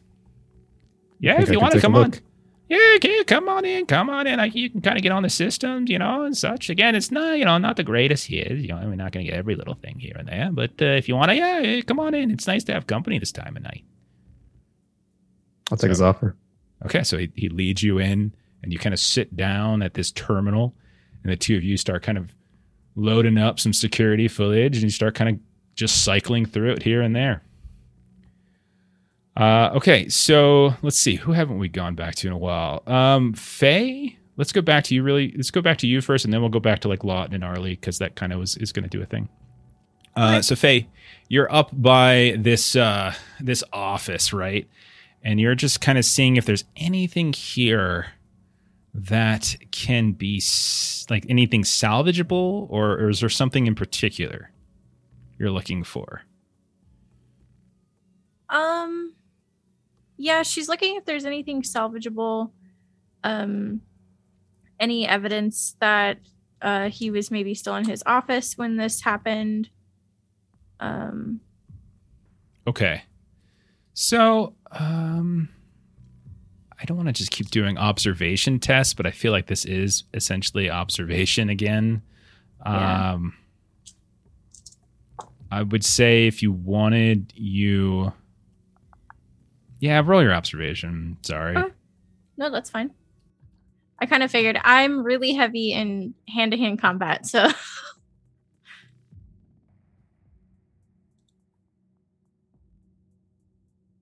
I'll push it. Push it. Push it real good. I got one success. I was thinking the same thing. Started singing it in my head. I was telling Melissa this story yesterday when I came to work. I got out of my car. Brief little segue. Sorry about this. I got out of my car in the parking lot. I hear Young MC, like blaring, absolutely blaring in the parking lot. Bust a move, and like I see the car coming up, and it parks right across from me, and out pops like one of my assistant chairs, who's like a kind of probably early 50s librarian style of woman, and it's just like blaring. The door opens up. It's like whoosh, it's everywhere, and I'm just like. All right. I'm going to have a good day. My kind of lady. Yeah. I was like, okay. I was like, I would think Celine Dion, but no. Young MC is fantastic. Okay. So Faye, with one success, I'll say that it doesn't look like anyone was in here. But I will say that you do find within here, like some probably hard copies of like the fire suppression and other types of like you can see that there's these big old binders of this like thick material, like this recycled kind of plasticized paper, right? So it's not like actual paper, but it's and you can see kind of printed up on it as all of these it's sort of like a hard copy of various procedures, diagrams for this, what needs to be stored where, what shouldn't be, kind of a safety guide. That you kind of start going through it. And I'll tell you this, that you would be able to, with this, probably like find where on the premises, if it's still there, where that kind of fire suppressant machinery might be. You've heard a few times now that it didn't go off for some reason. So maybe that's what kind of catches your attention here. Okay. Yeah. Then once she has that, that's what she would head towards next. Okay. So, and you know that's going down. There is a sub level. And that you're probably like where you're going to kind of head down there. Like underneath, there's a lot of like different machinery and things, like a refrigerated area too.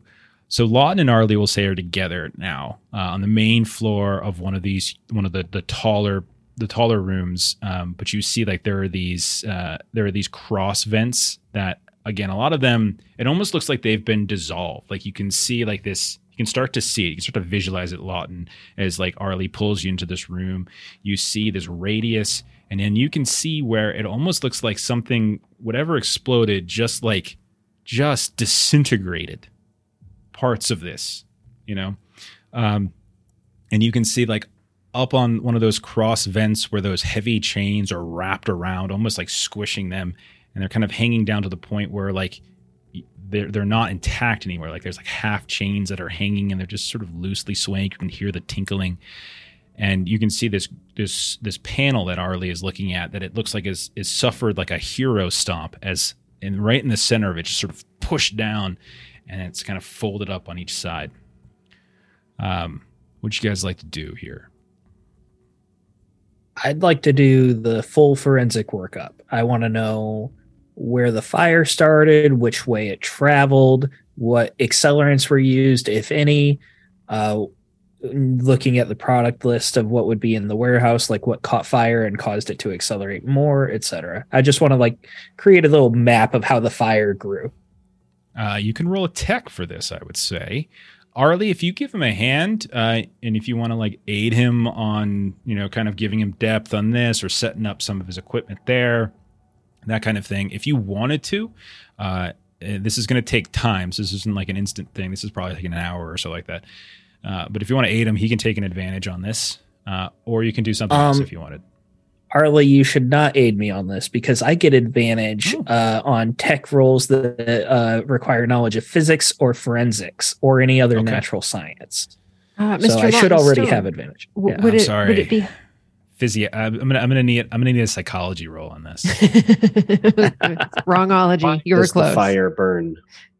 Mr. Lawton Stone, would it be useful to you if I climb up and I get a sample of what is on those chains that are partially dissolved up there? I can climb up and get you a sample if that would help in your investigation. I suppose it would, but I'm going to be able to get samples down here. Is there... Yeah, go for a climb. Okay. Lawton, give me that tech. Arlie, give me a mobility.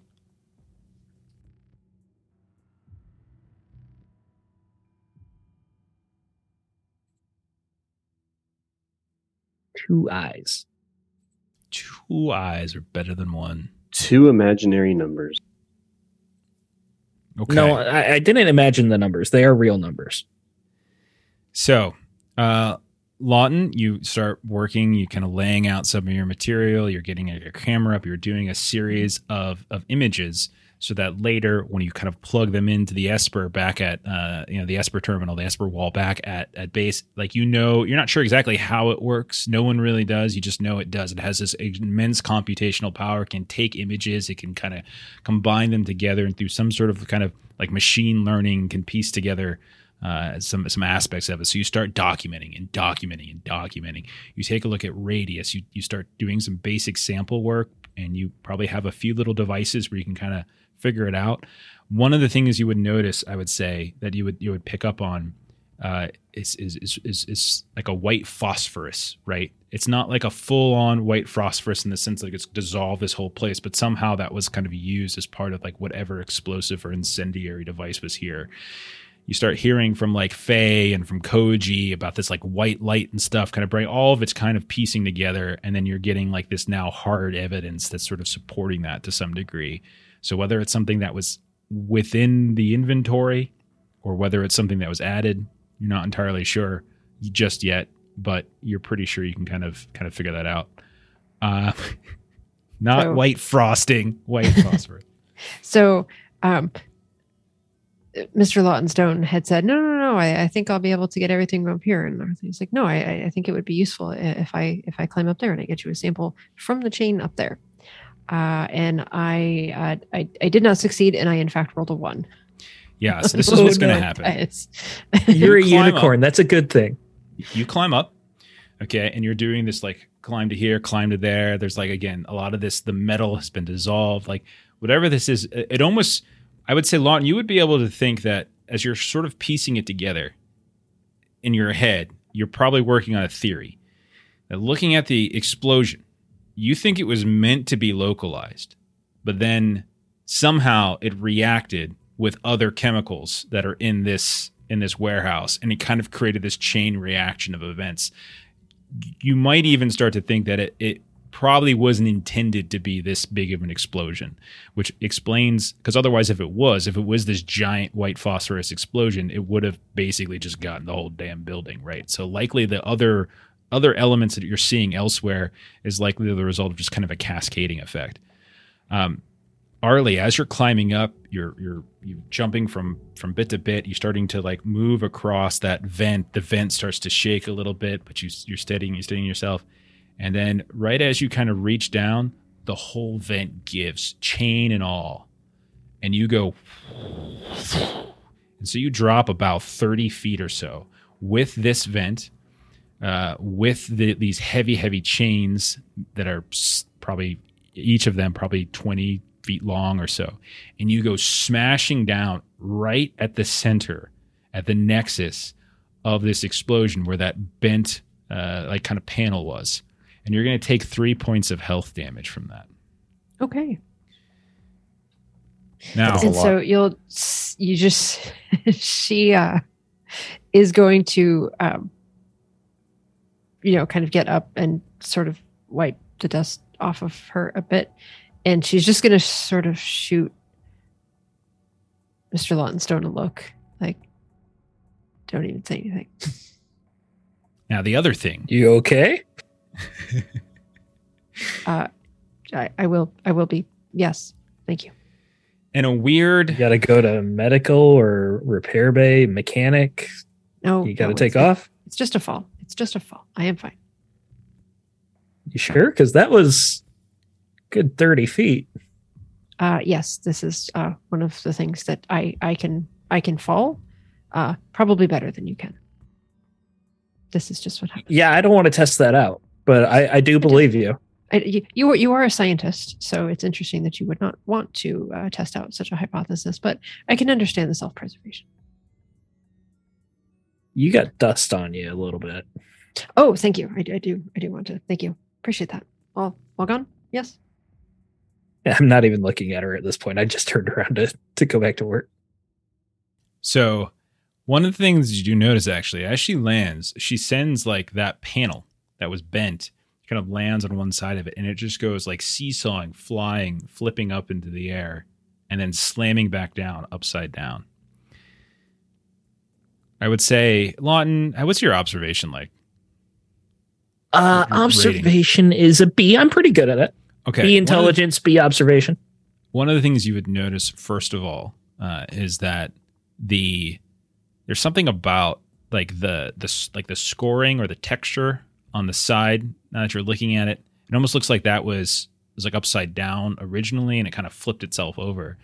But then the second thing used you to be notice the ceiling, something like that, maybe.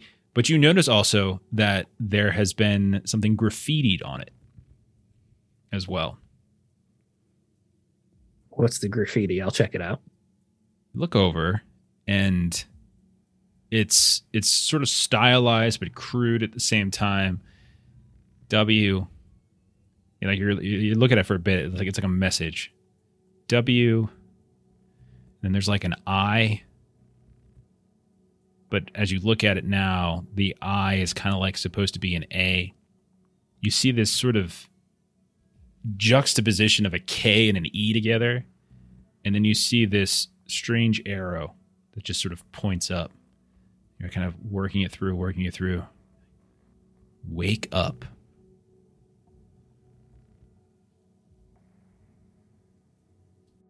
And the I is like a physical I, not the letter I, right? It's like a drawn I within the circle of like a lowercase a. Gotcha. Yeah. I'll document that. I do want to see where this panel, want to try and recreate where this panel was like originally attached to. Okay. So you start trying to figure out the attachment to it, and you realize it is supposed to be the floor, but it looks like the floor panel was dislodged and flipped upside down. Now, these panels are, again, about 10 by 10 by 10 by 10. So it's like they're very, very big. It's like 10, it's a big square. And they're heavy. They're plastic, but they're still fairly heavy. You couldn't do it by yourself. It would either take a handful of people. Arlie, you might be able to do it, but it's a fairly heavy thing. But it looks like it's been flipped, and so that whatever this message was like on the sort of like on the outside, and then kind of got buried underneath for some reason. Arlie, could you set this panel over there for me so I can get a better picture? Yes, of course, Mr. Lonsstone. Arlie, and you I can just want to see how easily she can lift it. It's Arlie. What's your force at? It's actually not great. Okay. Actually, I would say I've got a D for force and a B for strength. You're okay. Your strength is B. Never mind. I'm sorry. Your strength is B. That's fine. So it's a struggle for you, but you are able to do it. It's a little bit of lifting, a little bit of dragging, but Lawton, there's no way you would have done it. She could do it.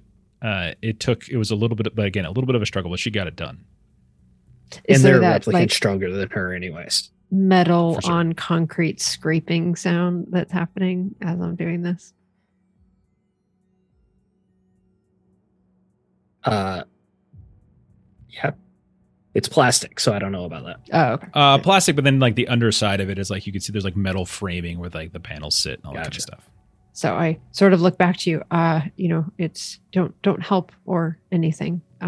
Is this where you wished it to be? Yeah, that's perfect. And I don't take any pictures of it.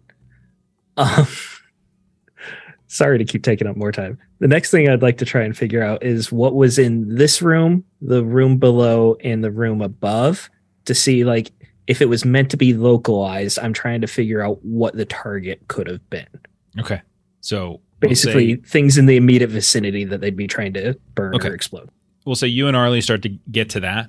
And as you start working on that, we'll cut to some other folks. Everett, what would you be doing at this point? Okay, so is Miss Lau still around? She is. You can see that she is regularly what looks to be on her version of like a corporate Kia. Like she's communicating with her corporate bosses, whether it's Wallace or whether it's Chemplast, the subsidiary. You're not sure. But she's there, like monitoring. Like looks like her job is to monitor the situation or something like that. Okay. So then Everett will walk back up to Miss Lau, and she like holds a hand up. She got this long fingernail, extraordinarily decorative. You realize like whatever is on it is like moving. It's like the actual nail itself is moving, like the coloring of it. It's super fancy. And she's holding up. Yes, officer. So earlier, my coworker asked you about any enemies or any problematic individuals that might be wanting to do something like this to a building of yours. And I noticed you laughed it off. And sure, I mean, between the competitors and the lowlives you got to hire and pay to keep this place running, you've got a long list. But surely there's got to be somebody on this list of yours that even to you in all your years sticks out a little bit in recent times. Detective, is that the proper term? Detective? Is that right? You can call me Everett, you can call me Detective, doesn't make a difference to me. Everett, if you insist. I work for Chemplast, who is owned by Mr. Neander Wallace's corporation. I don't have to tell you who that is, nor do I have to tell you that when it comes to the corporate world, there is the Wallace Corporation, and then there is everyone else. And she does kind of like this, like hierarchy, right? Everyone else will do whatever they can to even incrementally get closer to what we have. So, when you speak to me of corporate enemies, or enemies of any kind, well, that's why I laugh. Who isn't an enemy? When you're at the top, everybody wants you. Okay. So then, surely, looking at everyone as a potential target or a potential perpetrator to come after you, surely you've got state-of-the-art security or something that we could reference. We've been walking the scene as you've seen us working. but there's got to be more that you have on file. Roll a manipulation test. Okay. So it'll be 2d12 because I've got A's in both. Oops. You are the face. Hey, that's a 12. That's 2 successes. Okay. You guys are rolling pretty well tonight, other than Steven. So that's pretty good. I like that. Um, Pretty par for the course, really. I enjoy that. I am the Dan of the lollygaggers. Mm-hmm. Okay. Poor Dan. Just, I like to think he's probably overplaying the hard game right now. He's just like, oh, I feel bad for some reason. He just took a stray for no reason. Oh, man. Okay. So.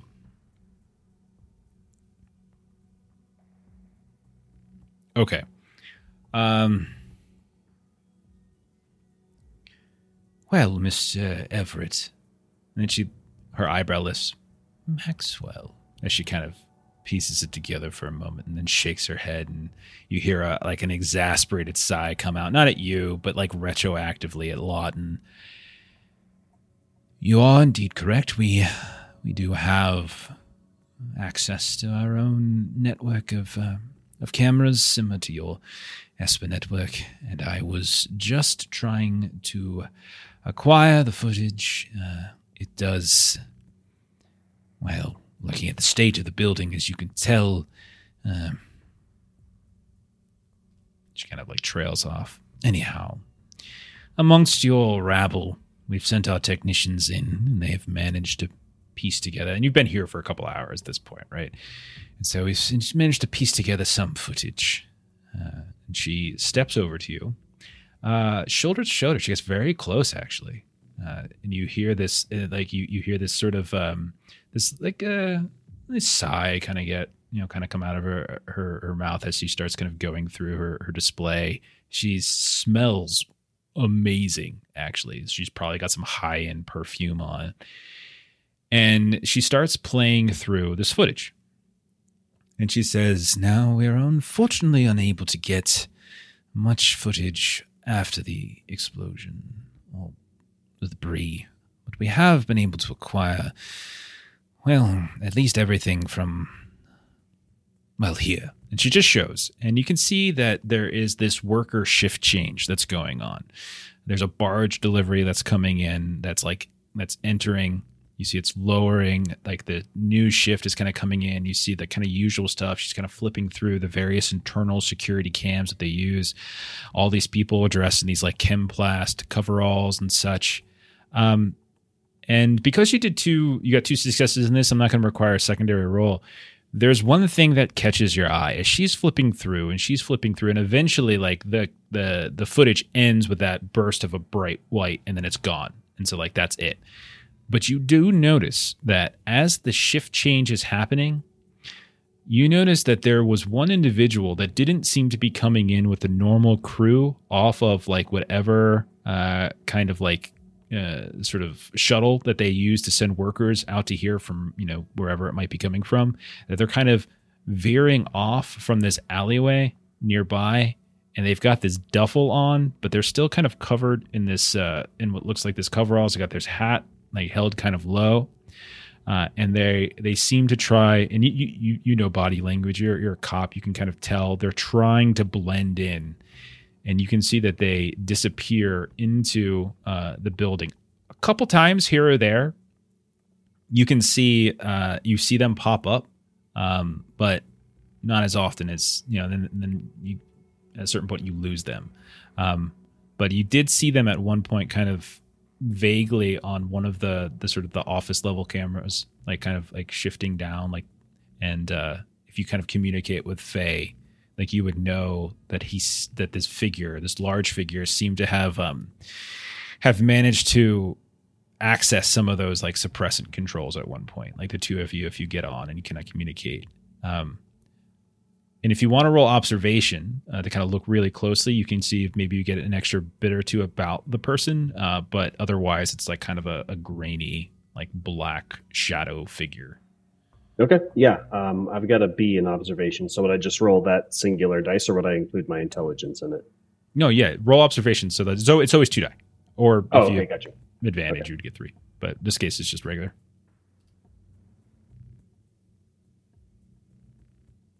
Ooh. Okay. You're right. you success split there, and as I long had a as you unicorn. don't, yeah, like a unicorn's fine unless you push. Okay. And you can't push on, etc. So anyway, you got your success. You do notice that like it looked like at one point as they were kind of working on the fire suppression unit, like you can see that they had rolled their sleeves up and they were just covered in tats, like just tats for days, sleeves, like insane. And also you could tell it's a man. Never quite got a look at his face, but did kind of, what you can tell had like kind of a shaved head with a hat over top of it. So it didn't have any long hair or anything like that, but definitely had some tats. Okay. So then Everett will play it cool, not give too much of a reaction, but he will say to Miss Lau, is it possible I could get a copy of just this particular footage leading up to the event so I could show my coworkers? We could run the footage a few times, see what we can pull out. Of course, Mr. Maxwell. She kind of like, her hand kind of comes down like over top of yours. We're like, of course we can take care of that for you. I greatly can see, like, appreciate your cooperation. The nails kind of move around. It's like, it's Roll for yearning. exactly. Oh, Derek doesn't know that joke, does he? He wasn't in Regency. Yeah, that's our new skill. He'll learn. Roll for yearning. Yeah, he'll learn about it. It's our new thing. Eric, who do you yearn for? Marilyn. Wow, right now. Yeah, actually, so yeah, Maxwell would play like charming and say, quite a lovely design you have on your nails. What is it? Does it signify something, or is it just your favorite colors? Signifies wealth and power, my dear man. Wealth and Most power. important things in this city. Right you are. I didn't realize they had such worldly intelligent folk within the LAPD. Perhaps I've been too hasty. That's okay. You've got a lot on your hands today. I wouldn't make any presuppositions on this. So thank you again for everything you've given me. Indeed. Thank you, Mr. Maxwell. She kind of gives you like a little nod, and then she like kind of takes a few steps away, kind of sways the hips a little extra maybe, and then she kind of gets back on like her own corporate phone. Let's give Faye and Koji another round here. So Faye, we'll go to you since like we just said like maybe there was some kickback here and there, and so maybe it's now that Everett's kind of funneling you some of that info, but you've got this book, you've got this info that there was somebody messing around with it. And you do find in the corner of like one of the lower like subfloors, what looks like the fire suppression unit, like the machinery is still kind of intact, but like because it's a subfloor, it wasn't necessarily as ripped up. Is there anything you want to do down here? Faye really wants this to be checked to see if it was like tampered with and exactly how it was tampered with. Okay.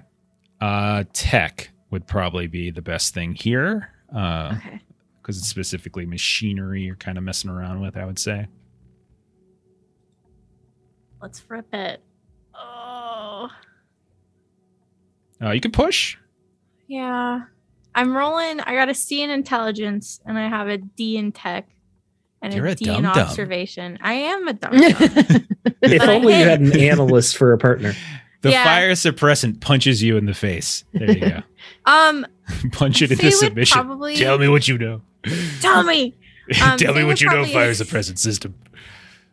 She'd probably attempt to see if she could notice anything, and then she would call Lawton down, especially when she heard him and Arlie like trying to see what was below where they were at. Is this Yeah. below where they're at? Yeah, it's a subfloor. I would say, like, but this is like in the corner of the. It's not. of So it's the not base, directly and below them. They're kind of centralized. And I would say, like, what he is doing and what Arlie is doing as well. That is taking a significant period of time. I'm not long like time. when would have Yeah. seen like there's time. He doesn't answer things your and stuff. call, and he sends you a message just saying, "I'm busy." So then I pushed. So then Yeah, I saw so that. then she gets the book out and she starts looking for like one of the forms where it shows you what it should look like, and then she's Right. comparing differences of like, okay, well, what's different? It seems as though like this like the sensor apparatus, like the thing that would sort of send like kind of read the signal of increased temps or increased chemical spill or something like that would send towards the suppressant tubes and stuff that shoots down the foam, that has been sabotaged.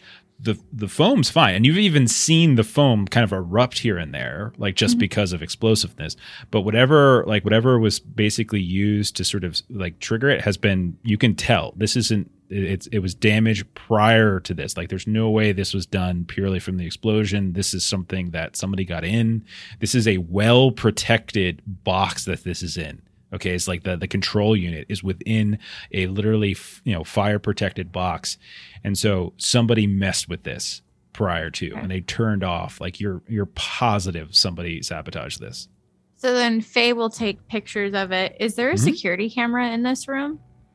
There is, in fact, yeah. And if you get on with Everett can kind of connect, and now you two are kind of like, yep, you're confirming it. You've got a picture of the suspect, that kind of thing. You don't have the face, but you have a couple other shapes as well. Yeah. And you do see him, kind of Messing with maneuvering. it? Yeah. Okay. Yeah.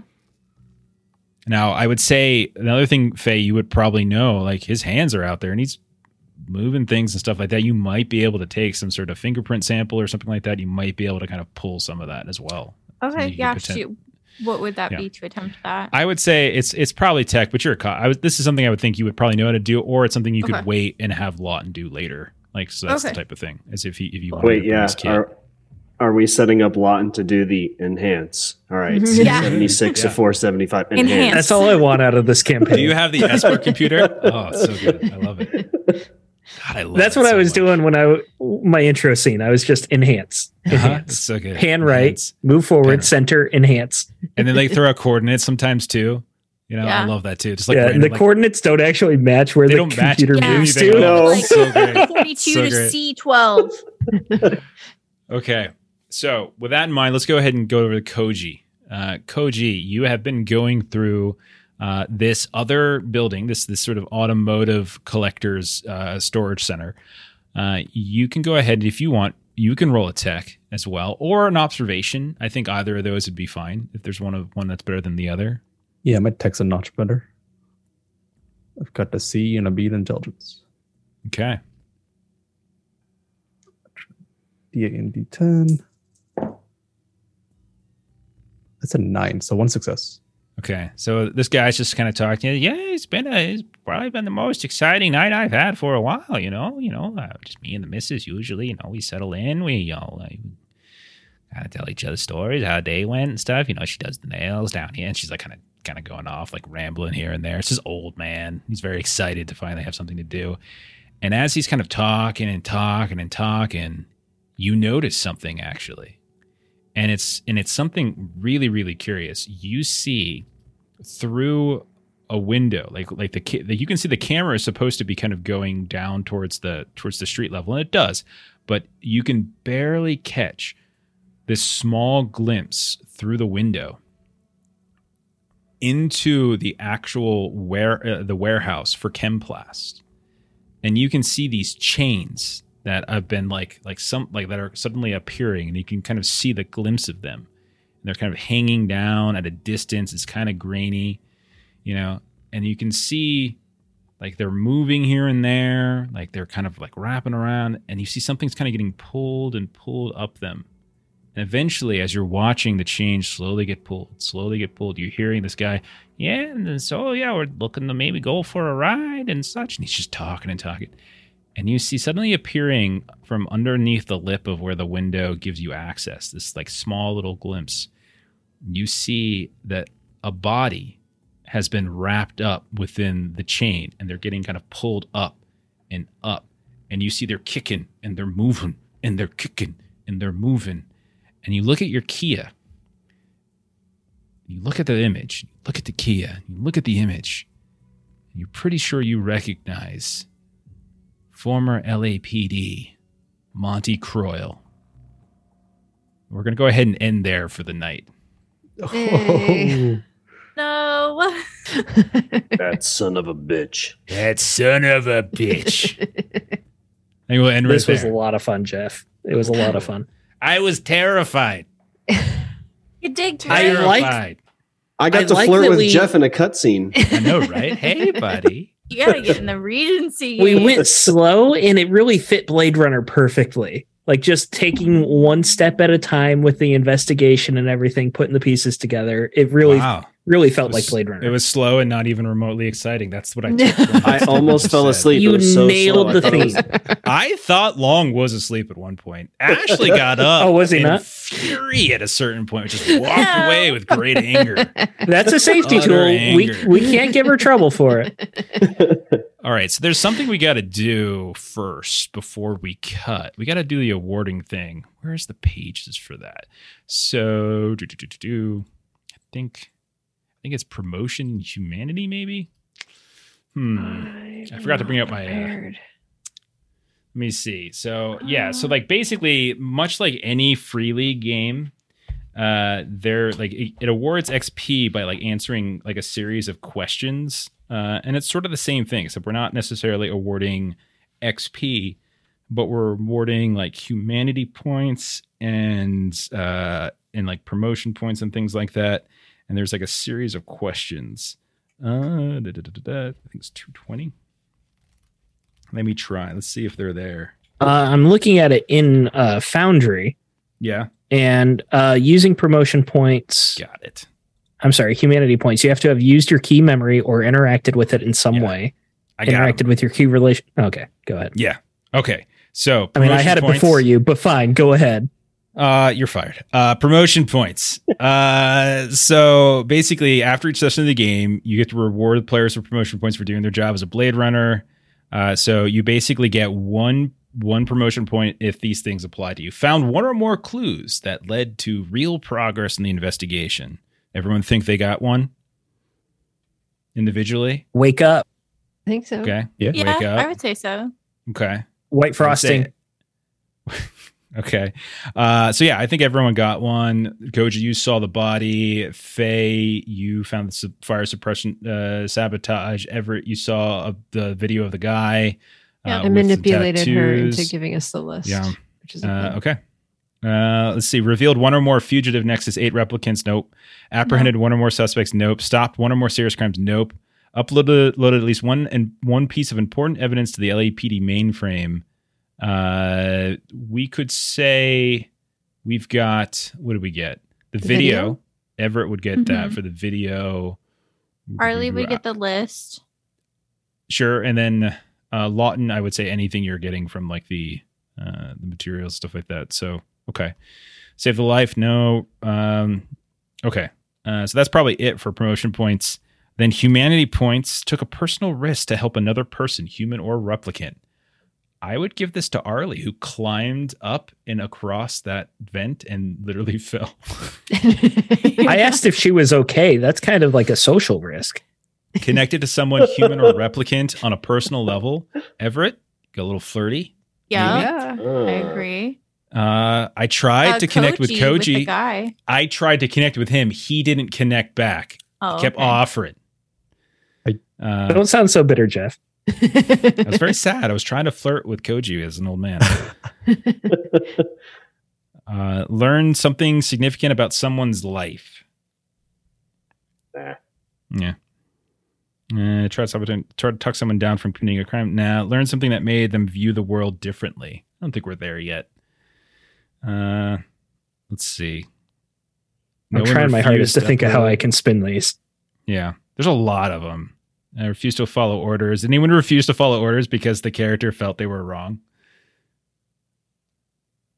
I don't think so. I almost said Ed- no to the case. Yeah. Edo, just wait. Edo, just wait. When Melissa does her baseline test, I got a plan. Refuse to follow order, but no. Used a key memory or interacted with it in some way. Well, I'll give this to Faye. Faye actually gave it. She got the lucky, just by the luck of the roll. I referenced it in my introduction. Does that count? Sure. I was talking about the fire glinting in my house. Yeah, take it. Okay. And that's it. Okay, that'll be it for now. Okay. Yes, too old. It's true I didn't hear my phone, but I don't Yeah. know that I'm intentional enough to get credit for that. Yeah. I mean, part of that is Thanks just for like me doing it for you because I'm setting stuff Yeah.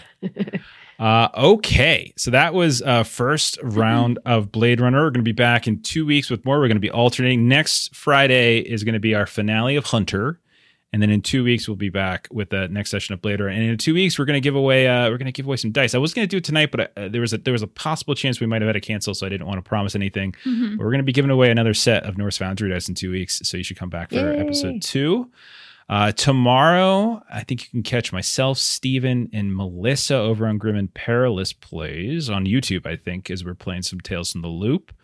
And then the usual One Ring crew will be playing One Ring tomorrow afternoon, as per usual. Monday, it sounds like we're gonna start Horror on the Orient Express. But now that I said it out loud, I probably jinxed it, and something's gonna happen. But that's the hope. And then nothing Tuesday yet. But Stephen, when are we coming back? That will be February 7th. Okay. Will be our first session of Forbidden Lands. Yeah. 9 Isn't p.m. Central. Tuesday something else special though? Nope. Tuesday is No, special it's because I not. like it. Are you sure? Well, what Steven said is true. It's because that's Steven's night. That's why. I'm Yep. giving you an out, Jeff. Hey, Thanks, buddy. chat knows what it is. Thanks, buddy. Shut up, Logan. But thank you. It's my birthday, so whatever. I'm turning even older.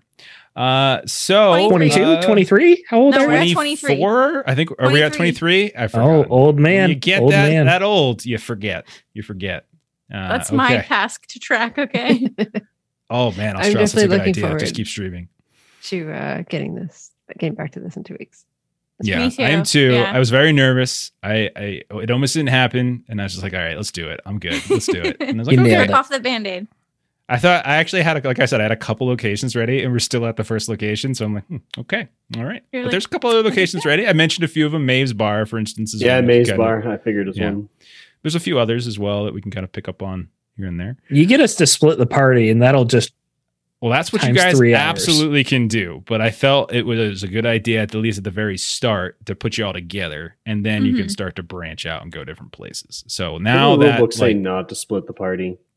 no, Blade This Runner game actually highly encourages I have encourages it. never listened to that advice. highly encourages it. So, all right, we are going to get out of here. We're going to rate our friends over at Defenders of Cobalt. Joe is running some Heart, one of my favorite games. I love that game. We've run it here. I've run it over at Grim Paris Plays. And so let's go watch Joe run some. But come hang out with us tomorrow and have a good rest of your weekend. So goodbye, everybody. Bye. See ya.